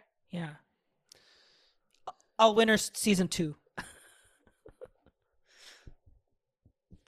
Season 1,000, where we get the top winners of the winter season for the next 100 seasons of Drag Race. Yeah. So we go from this into the finale, which is composed of 5 different movements. Wait, is Paradox part of the finale? Did you skip Paradox? No, Paradox is in Act 2. Act 1 finale. Act 1 finale. Gotcha. Sorry, finale of Act 1. Adam, you have to I be said more that. clear. No, you said finale. Well, we're gonna rewind the tape when I listen back, baby. And either this will be left in, or this it will implies be that you cut. actually edit outside of like Yeah, Molly remembering, hey, remove this part when you There's get to the certainly- It's gonna be me saying, and here's the finale, and then it's just of Act 1. See, I said it. I don't know what you're talking about. You've never put out an episode with a segment where you say, I'm going to edit this out, and then you forget to do it. That's never happened before. So That's part of the comedy, Molly. It's unexpected. At this point, it is expected. I've done it so many times. So this is where he does the. He tells them that he's an orphan boy, which is a wild way to sing that phrase. But the bit right before this when they go over the second miscommunication of the film, which is the orphan. Orphan often. Orphan is funny. And you know what? Who's on first? Also still funny. These things are funny. And you know I think what really sells it is like how Kevin Kline just deadpans it of like, I'm just trying to get to what you're saying. When you say orphan, do you mean someone who has lost his parents or often frequently? And I think that's when he's the funniest, I feel like, in this movie, where he just like, I am just... They're not playing the laugh. They're playing the like actual miscommunication. Yeah. It's very opening of Guys and Dolls when they pretend that they don't know what craps is. Yes. Mm-hmm. Yep. It's that sort of deadpan of like, okay, for real, we're going to figure this out. Is it orphan or is it often? And it's not even close enough that you have to like modify the way you say often to even kind of have. Well, yeah, we're not speaking a British accent, so neither's Kevin Kline. So. Neither.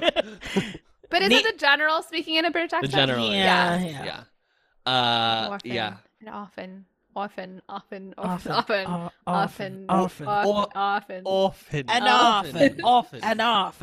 I am an often boy. I am an orphan boy. Yeah, it's great. No notes.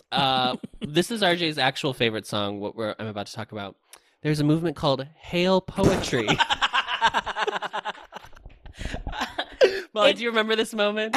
It's when it becomes a beautiful choral number, and everyone looks to the sky and sings about how wonderful poetry is. And then they do like there's not swipes, like fades in and out on like characters while they sing this piece.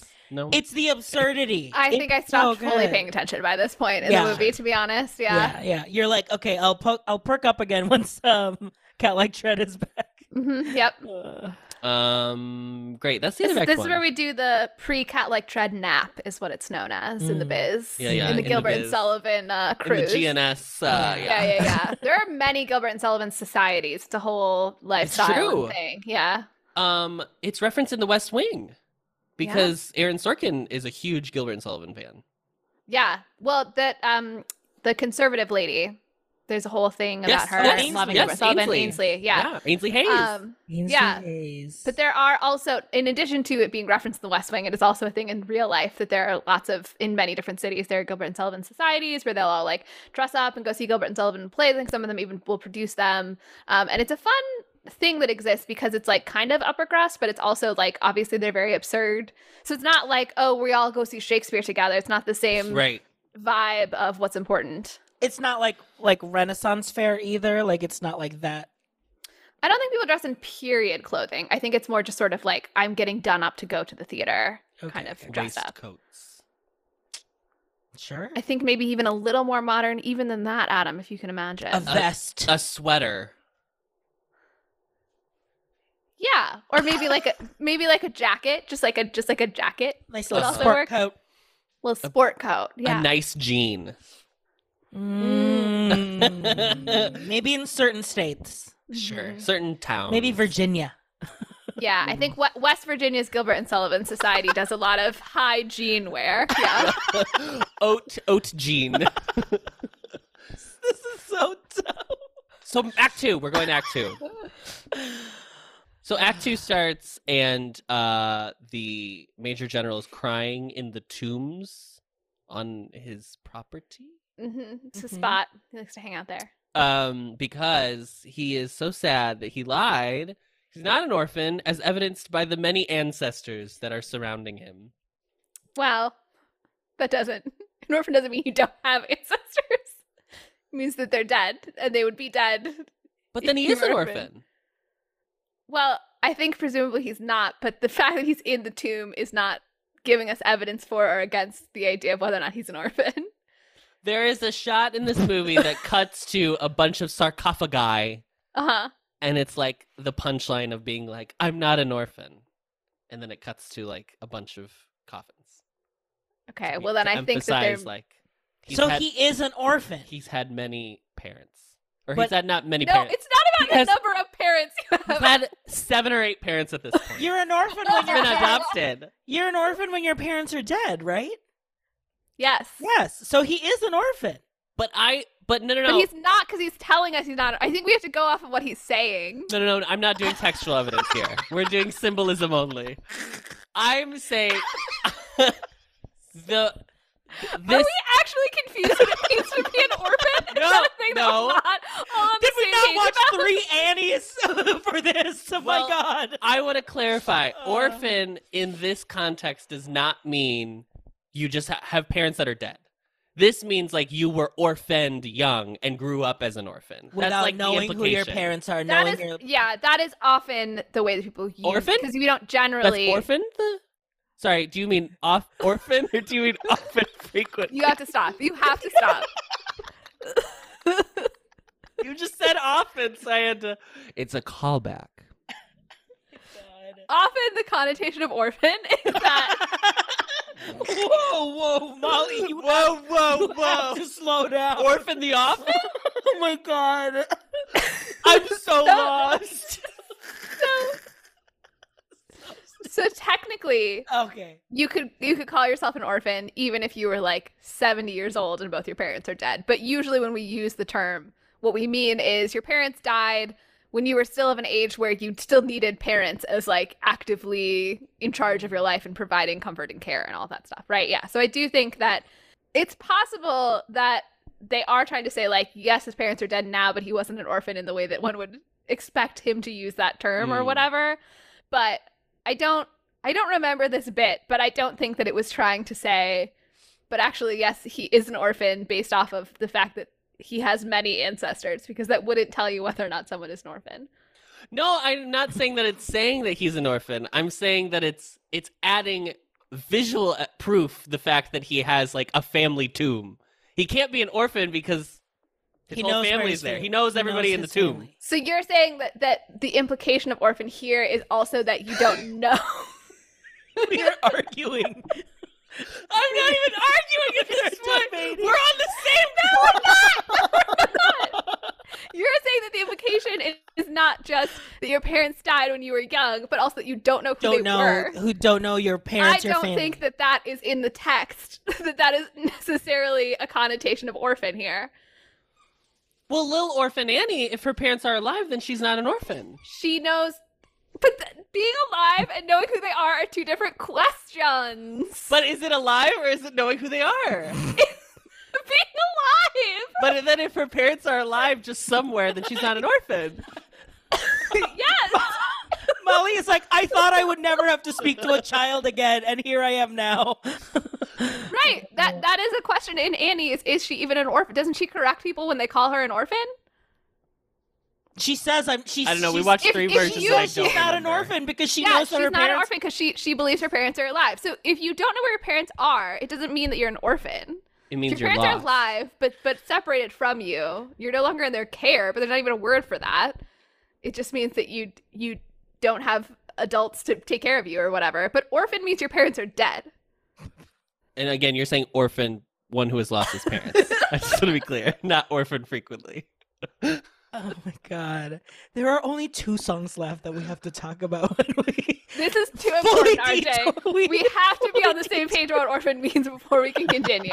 It's the linchpin of the show. Oh Okay, my god. so are we in agreement? We're in fine. Orphan? Okay. We- No. Define back for me. An orphan is someone who has lost his parents, not orphan frequently. But define lost. Lost in the sense of... They're gone from this Gone. mortal coil. okay, great. Oh my god. An underutilized phrase. Great. Okay, we're on the same page. Let's talk about paradox. Blah blah blah blah blah. Keystone Cops. Do we have anything to say? I wrote down, what is Sacha Baron Cohen doing in charge of these cops? That's truly my question. He's playing in Hugo, a movie by Martin Scorsese. I don't know if you've seen it. Scorsese. He plays basically this character exactly. The Sasha? train. Yeah, he's not a policeman. He's like a train railroad manager. I don't know. I don't know what he is. but it's like the same character. Yeah, he does look a lot like Sacha Baron Cohen, but his name is Tony Azito, and apparently he was a dancer known for this sort of hyperextension style of dancing, but this was like kind of his biggest role that he did. So I do want to make sure that when I made that joke, I also said that guy's name because he was great in this. He's great. Yeah. It's just like the Keystone Cops are the least interesting part of the show. They're just added to be like another complication to the thing. Yeah. And they're so, I mean, like, obviously the pirates are a monolithic group, the girls are a monolithic group, but like they're the most monolithic of the monolithic group. Right. So there's not really much to say about them other than that guy's great. And he almost livens it up for the second act, but he cannot ultimately fight off the blue lighting in my watching. And he's also, all of them are wearing navy blue, so it's like and honestly, the way we are making fun of cops in this, you know, Gilbert and Sullivan were the first to say ACAB, so remember that. Defund. Yeah, that's definitely what they were trying to get at with this. I feel really confident. I wrote the follow-up to Molly's note that defund the police unless they are Keystone Cops that dance like this in the movie. And then fund them more. And then fund them more for arts. For arts purposes. That's, if you looked at the signs that I made in 2020, there was a small print at the bottom. At the bottom. Unless they are Yeah. I just wanted to make sure that all of that was kind of in there, right? But yeah. This is a dumb question, and I genuinely don't know. What is an orphan? What's an orphan? You Sorry, better not. I need to be You clear. better No, not. That's not what I was gonna ask. What is a Keystone Cop? Like, it's a term that I've said for so long, but I don't know what the origin of it is. I believe it's a reference to Benny Hill. I think the Keystone Cops are the ones that dance, that go around to the and they're very stupid. But let me make sure that that's the like whistling, flipping their little. Oh no, it's from before that. Keystone Cops are a fictional, humorously incompetent police force featured in silent film slapstick comedies produced by Mack Sennett for his Keystone Film Company between 1912 and 1917. Film Company. So we have yet again a reference to the silent film era, as was in that quote from definitely the Keystone Cops are the most clear, like, visual silent film, like. Just from the way they move, the way they like. There's even a part when they like speed up the film for them to like flee. Like the frame rate changes, and it looks like those like old timey silent films where they were shot on like I think 12 frames per second instead of 24 or whatever. So fun. Okay. People love Tarantara, but we're not going to do it for this one. Sorry, y'all. No, it's not. It's not a great song. It's fine. a good number to watch. It's a good dance. If we were a visual podcast, which we're doing next. We're doing an exclusively visual podcast. There will be no audio at all. It'll be a silent film podcast. This is pointing. And title cards. It's going to be those TikTok TikToks. videos. She ate with a caption. She ate. These Keystone Cops you won't believe what they do next. Pav, you're a Keystone Cop. 8 signs you might be a Keystone Cop. Hey guys, get ready with me as my first day as a Keystone Cop. So first, put a finger down if you're a Keystone Cop. Put a finger down if you've ever lost a criminal midway through a chase. Put a finger down if you've ever knocked yourself out with your own nightstick. This is so stupid. Put a finger down if you've ever run into a closed door. Put a finger down if your entire town was ever invaded by a horde of pirates and the only way that you could figure out to track them down was to simply mention the name of Queen Victoria.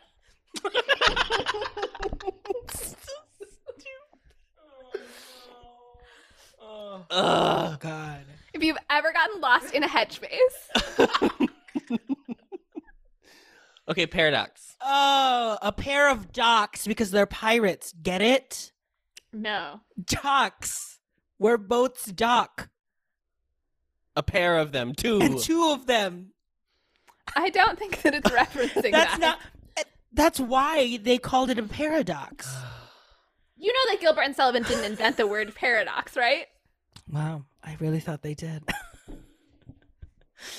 For this number. Okay. A paradox A paradox, the most ingenious paradox. A ha ha ha ha ha ha ha. A paradox. Paradox.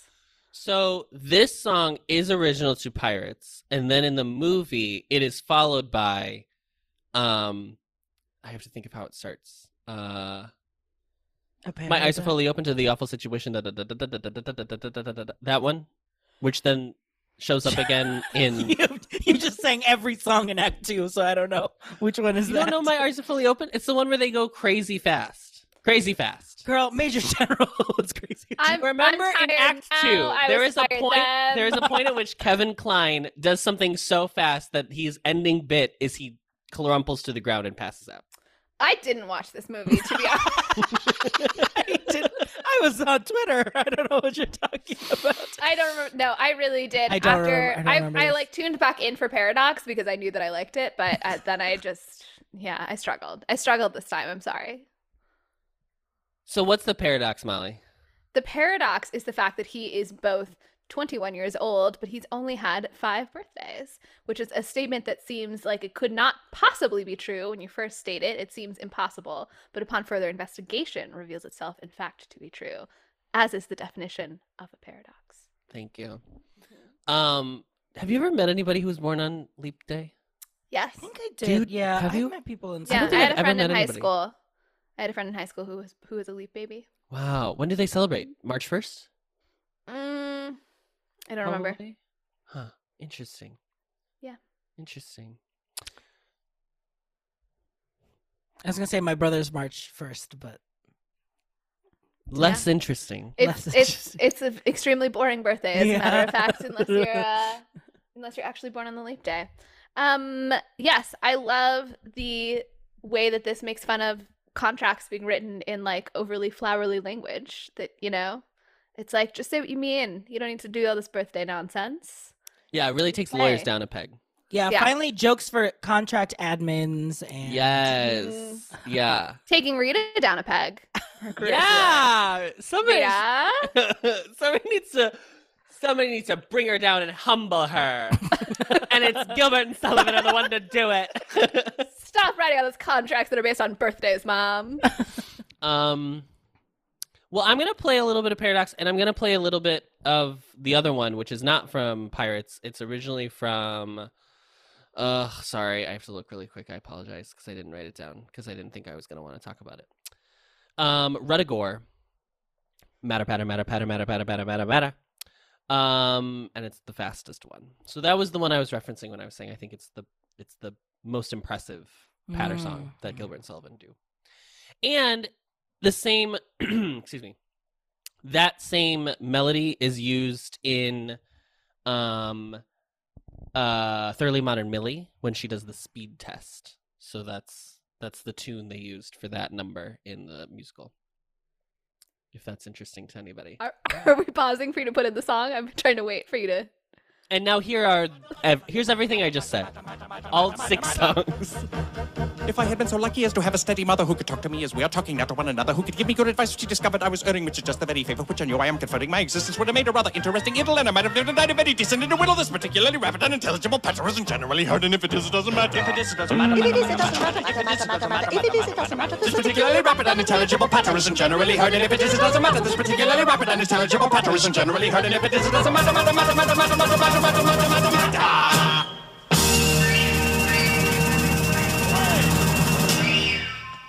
Oh, horror! What's the matter? So cut to Frederick tells Mabel he has to leave because he's actually still part of the Pirates because he hasn't officially ended his apprenticeship, and he won't until like 1942 or whatever, which is funny. And then they sing a love song, and that's definitely the slowest part in this whole film is their little love song together. It's weak.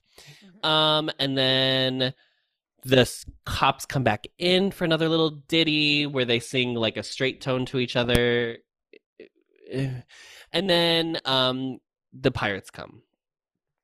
And Molly, since this is your favorite song, take it away. With cat-like tread upon the face we feel, in silence thread, blah, blah, blah, blah, blah. I don't know the words. Obviously, Clearly. it is. This This is a song about how sneaky and silent they're being, and they make as much noise as anyone could possibly make. And it is a very funny bit. And it is very, very fun to sing because you can never be told that you're singing it too loud because Correct. you can always make a bigger choice on the song. Correct. And Kevin Kline in this song, there are two moves he does. So there's the one where he does like the huge like steps forward. Do you remember this? Yes. And this then I paid attention to. Absolutely. And then there's the other one when they're on their final chorus and he does like a down, up, and it's just give the man another Tony for this movie. It's so good. He and Frederick keep doing this thing where they like turn and touch foreheads and like sing really loudly into each other's faces, which is also extremely funny. Yeah. It's so much fun. And then there's one part that I have never noticed before, but we noticed it last night, that like there's like a little bit of musical interlude while they're moving from like the verse to the chorus or something like that. So there's no singing happening. They're just like being loud, and you can hear somebody in the house say, was it be quiet or like cut tone it down or something like that? I don't remember what it is, but it's very funny. Take my word for it. RJ? I love immediately after the song, and then just the lights slowly open. I feel like you're eating your microphone right now. You're like really. Me and Jinx, immediately after the song, the lights turn on in the house, and it's like, is someone there? Oh yeah, it's so dumb. It's so dumb. So good. I'm like, oh, I think I heard something. Heard something, yeah. And that, because that's when the Major General comes out, and he's like, oh, it must have been the wind. And then there's a whole song about the breeze and how beautiful the sky is. And then just like pirates just like either like underwater, like sinking, or trying to like make sure they don't get seen, or like even like Frederick and the Pirate King like against the front of the house. Like, I don't remember if there was something on it that they were, and then like we pan out to the Pirate to the Major General, and then we pan back, and those two, like, I don't know if they were statues or something, are gone and were replaced by Frederick and the Pirate King. Just very funny. There's also the bit in that number. Let me play a little bit of. Sorry, I hadn't played it yet because I mean we were all engrossed in Molly's lyrical performance. We'll just do one of the word perfect rendition. Do one of those fades. Yeah, my classic Adam showgaze fade.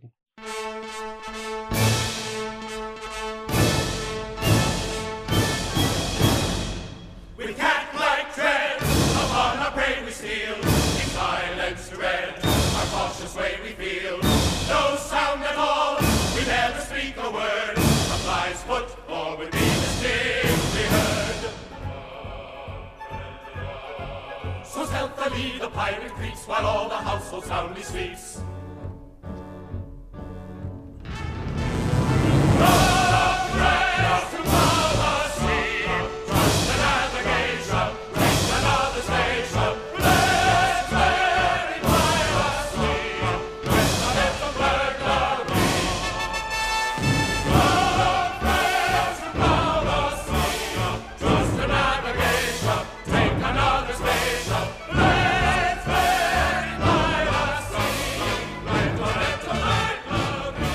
There's a bit that they do in this that I love. Anytime a movie, not a movie specifically, but a musical, anything on stage does, where people are hiding from someone, and they're behind a thing, and the person comes down stage, so obviously passes them, and then they're like, I don't know where they are, and then they come out from behind it.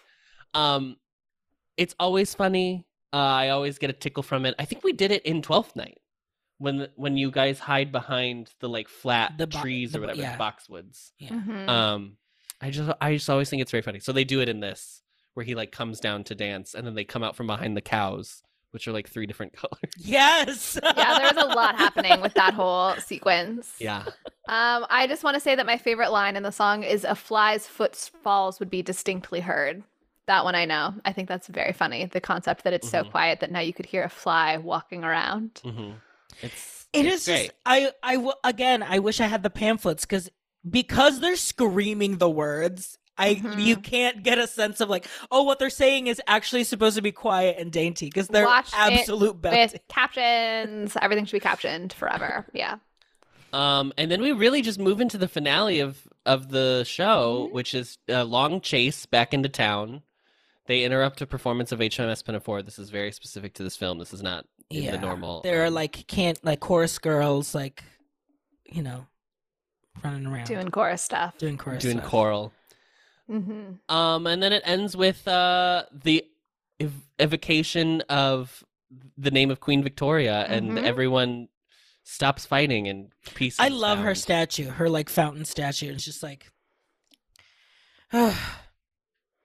well, just another day of being me. Yeah. Like, Wouldn't you get bored of being queen after all those years after a while? Very slouched. Another jubilee. Another jubilee. I've done these before, fellas. It's not my first rodeo. And that's it. And everyone gets married. That's it. Everyone gets will say, married. Everyone just gets into a Paired. couple, and then they dance around the fountain. And I told Adam, I was like, oh, is Ruth going to end up being with the Major General? And no, it was the chief, the captain instead. Captain of Oh, Police. yes, the captain of the police. And Pirate King just is another one of the sisters, right, that he ends up paired with. I don't think the Major General has a pairing. He does not. He does not. No. He ends up just like leading everyone in song. He has enough love in his life with his 12 daughters, approximately. Yeah. Something like Well, in my production, it was probably 46, but Yeah. yeah. He was a virile man. that was my one note. I wish there were more maidens, but I completely understanding that like they, you know. Yeah, they probably could have exaggerated that more for this movie, especially since it's the only part for any women in this whole show. Yeah. I was telling RJ that I would love to see a performance of this where every group has both men and women in it. Which I don't doesn't necessarily make sense for the daughters because they're obviously supposed to be daughters, but why not? Who cares? I think it's I love fun. it. They're That's a dead. great Who idea. cares? His kids. They're dead. Gilbert and Sullivan are Gilbert dead. Sullivan, yeah. And his parents. Right, Adam? Right. Good. They're not lost. Metaphorically. Often that's true. Ah!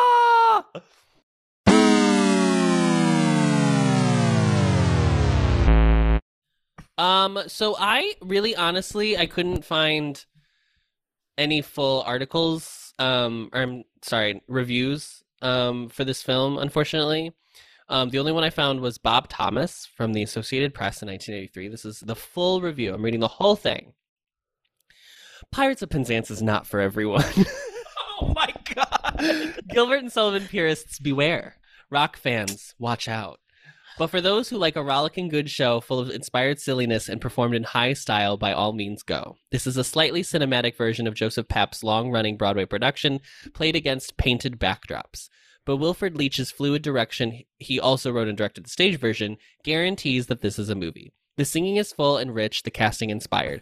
Kevin Kline is brilliantly inventive as the loony pirate king, as are Angela Lansbury as nurse, not her name, and George Rose as the triple-tongued Major General. Linda Ronstadt looks and sings like an angel, exhibiting an unsuspected coloratura soprano. Another pop singer, Rex Smith, makes an appealing Frederick. And Tony Azito as chief of the Keystone Cops dances bonelessly, a marvel to watch. In times when even Disney films are rated PG, it is a pleasure to welcome an unashamed G. Yeah. Okay. Yeah. Was there some resentment about Disney putting out too risque of films this year? So this is 1983, so I believe Like, in 82 was Black Cauldron, Oh, which is like the darkest. I like Black Cauldron, unpopular opinion. Yeah, that is an unpopular Okay, great, opinion. great. It's fine. To be fair, though, I haven't watched it since I was like 9, but I remember Ilanwi, Princess Ilanwi, iconique. That's all I really have to say about that film, though. Tarn sucks. I like that he says the direction really makes sure that this is a movie. Yeah. Like, yeah, okay. guarantees that this is a movie. You're not just watching a recorded version of the musical. Which there was one. There is a recorded version of like the a Broadway PBS production. Great Performances Yeah. situation, right? Basically, yes. And so I did actually own that in high school because of the show. And it's great. It's also great. It's fun to see them do it on stage, just to see what the staging would look like. But the people, Molly, the plebeians like RJ and myself, Those who are below me. those who can't reference their own doctoral thesis on the pod and ask people to buy it. Just say buy it. Just said read it. Just said read it. So D gave it 5 stars and says, Kevin Kline, take your clothes off. Mhm. Agreed. We're all in agreement. This is from Friggin, who gave it 2.5 stars and said, I was in this show in 6th grade. I was a clergyman and I had no lines. I got scared off by the pirates and run off stage within the first 2 minutes. I went to every rehearsal. I have COVID-19 right now, by the way. Oh my god. So he was in your production that you did? Maybe. With you you never in know. high school? Yeah. You never know. Mhm. No, we did not do the panto at the beginning of the clergy, like the people running off stage. It just starts. I in the mean, boat. anything to fill in some of that overture. Not when there's live musicians.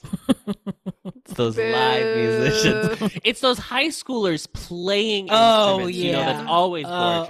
It's always Our gonna be orchestra was actually iconic because one of our nuns was a violinist in our orchestra for all of our musicals. Yeah. That's very cool. That's crazy. Sister Marie Therese. Which one was she in Sister Act? She, I would say it's like a little bit Alma and a little bit Sister Mary Roberts. It's like those two together. Okay. Oh, fun, Sure. fun, Fun. And then Maya gave it 4 stars and says, this fucks. So, Absolutely. great. I think my favorite part about Letterboxd is that because it's a fairly new app, all of these are like rewatches from the last like 2 years, basically. So it's fresh.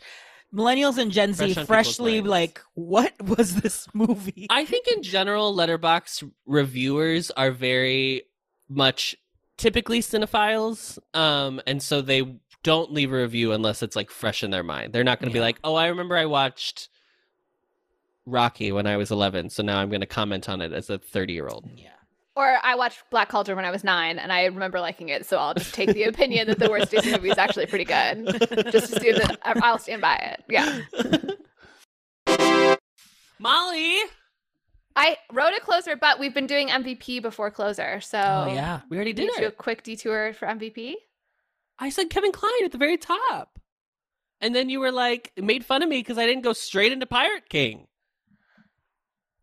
I was making fun of you not for that. I was making fun of you for having us all talk about Kevin Kline and then go, wait, what do we all think of the movie in general before we were able to go to Pirate King? Okay, Pirate King. Kevin Kline, MVP. RJ.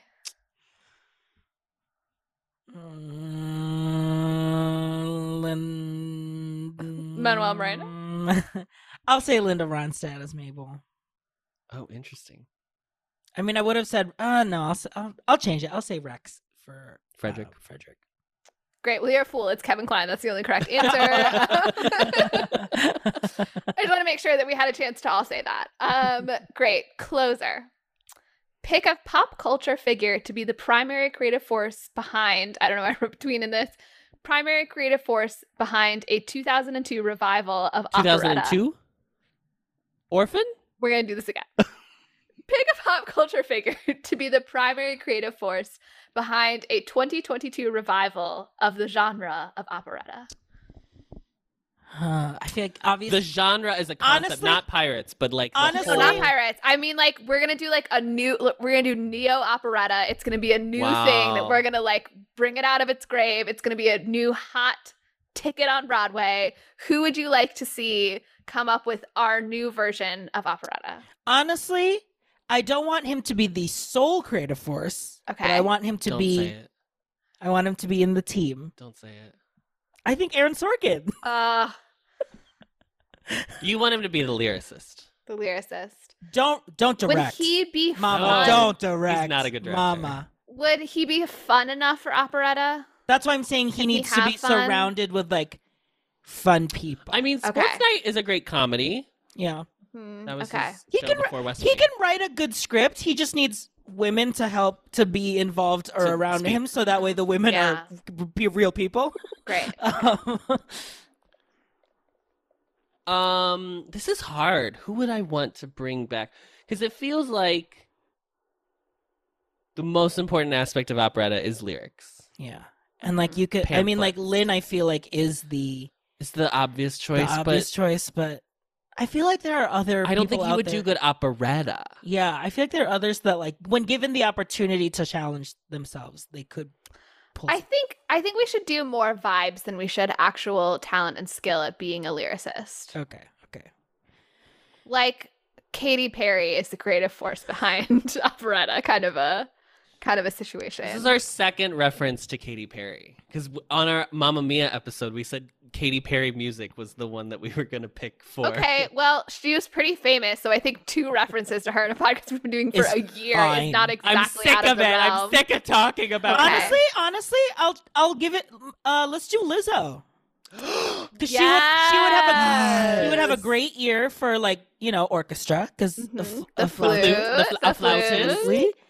and I feel like her like rap lyrics is like very accessible and fun. Yeah. That could be it fun romp of an operetta,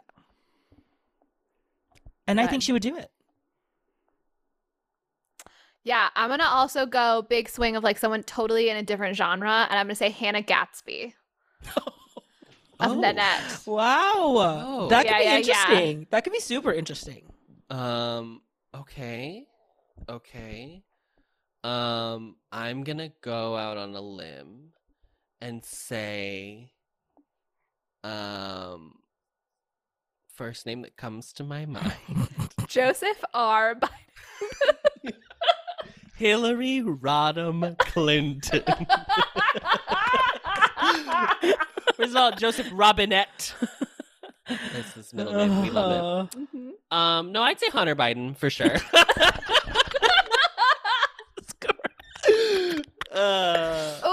Half orphan. Bipartisan. Oh, A bipartisan. Don't say that, Adam. Jesus. Oh my God.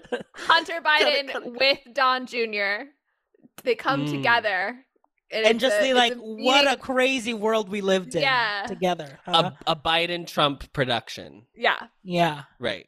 The new Gilbert and Sullivan, Biden Trump. I mean, yeah. But actually give a real answer too. This is hard. Just vibes. Just vibes. Just Somebody who vibes. I think is funny. If what's his name? Oh, hold perfect. on. Perfect call. Yeah. Mm-hmm. He always does the musical sketches on Yeah. SNL. Does he do it often? Orphan, yeah. What is his name? The You know what I'm musical talking about. sketches. Andy The- Samberg?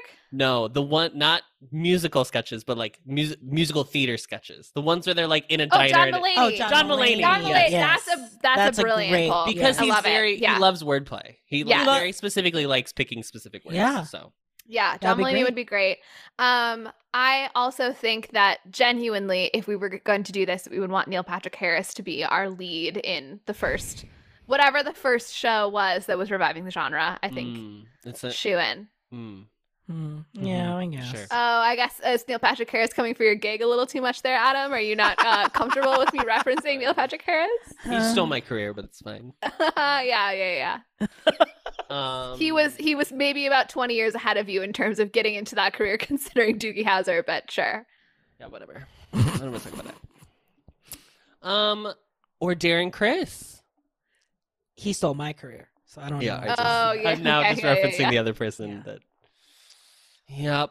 Who, Well, I feel like we have to pick somebody that stole my career somehow, just so that we are all even then. Sylvia Plath. So stupid. Yeah. Just barely beat me to the punch on that one. I think Mary Curie. I think. Yeah. Uh-huh. Women who died tragically. Oh my god. For their work. La Traviata. Yeah. No, for honestly, sure, yeah. what's her name? Who wrote Camp? Susan Sontag. Susan Sontag. Honestly, it's absolutely Susan Sontag. Oh, that could have been your dissertation, but she already wrote it. She already did it. Damn it. Damn it. Well, And you guys were neck and neck too. I feel like. Yeah. We were really like having a bit of a write-off, and she just barely published before me. just minutes before. Minutes. Much like the 20th Century Fox releasing a pirate movie 6 months before Pirates of Penzance. Yeah. Very much same vibes. Everyone watch Our Flag Means Death. And also Everyone this leave a movie. review, send us an email. Please send me an email. So we'll be expecting an email, October 20th. So we have another 6 weeks of not having emails. Great. Well, You got me, gals. You got big else. I'm gonna take us out with my favorite song that's not in this movie. Okay. How beautifully blue the sky, the glass is rising very high. Continue flight, I hope it may, and yet it rained by yesterday, tomorrow it may pour again. I hear the country wants some rain, yet people say, I know not why, that we shall have a warm July. Tomorrow it may pour again. I hear the country wants some rain, yet people say, I know not why, that we shall have a warm July. Tomorrow it may pour again.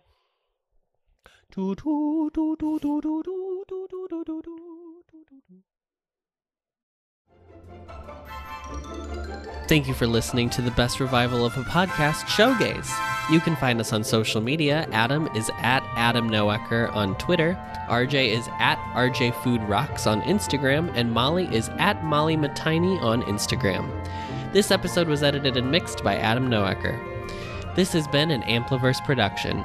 You can find our show page and more information at theampliverse.com. If you'd like to send us your own takes on the movie we just watched, reach out to us via email and we might read it aloud on the show. Our email is showgazemoviemusical@gmail.com. Don't forget to follow us on Apple Podcasts or wherever you find your podcasts. And as always, rate, review, and subscribe to help others find the show. And now, as always, the show must go on, so stick around to hear what we're going to be watching next episode. 2 options. You either follow my rules or follow my rules. Capiche? Thank you. I can do it a different way. No, that's fine. Thank you very much.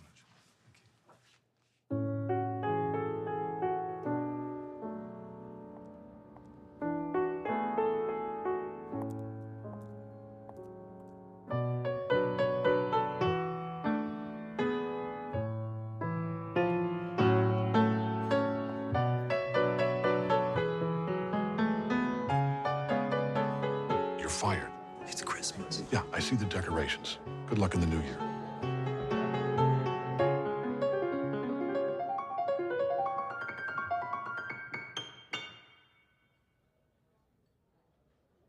I just heard you play, and I wanted... It's pretty strange that we keep running into each other. Maybe it means something. I doubt it. Yeah, I don't think so. You could just write your own rules, you know, write something that's as interesting as you are. What are you gonna do? I have my own club. Is that gonna happen every time? I think so.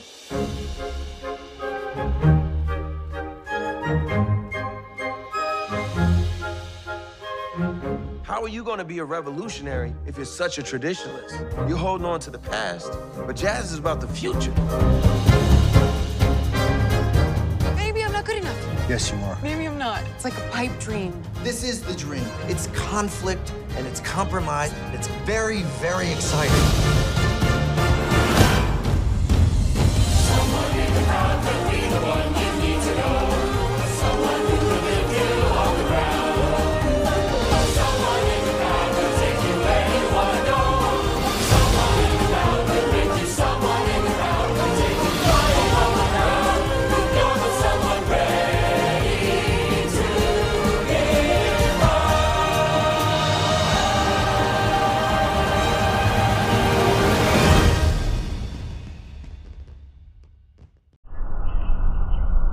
Discovering voices, building worlds.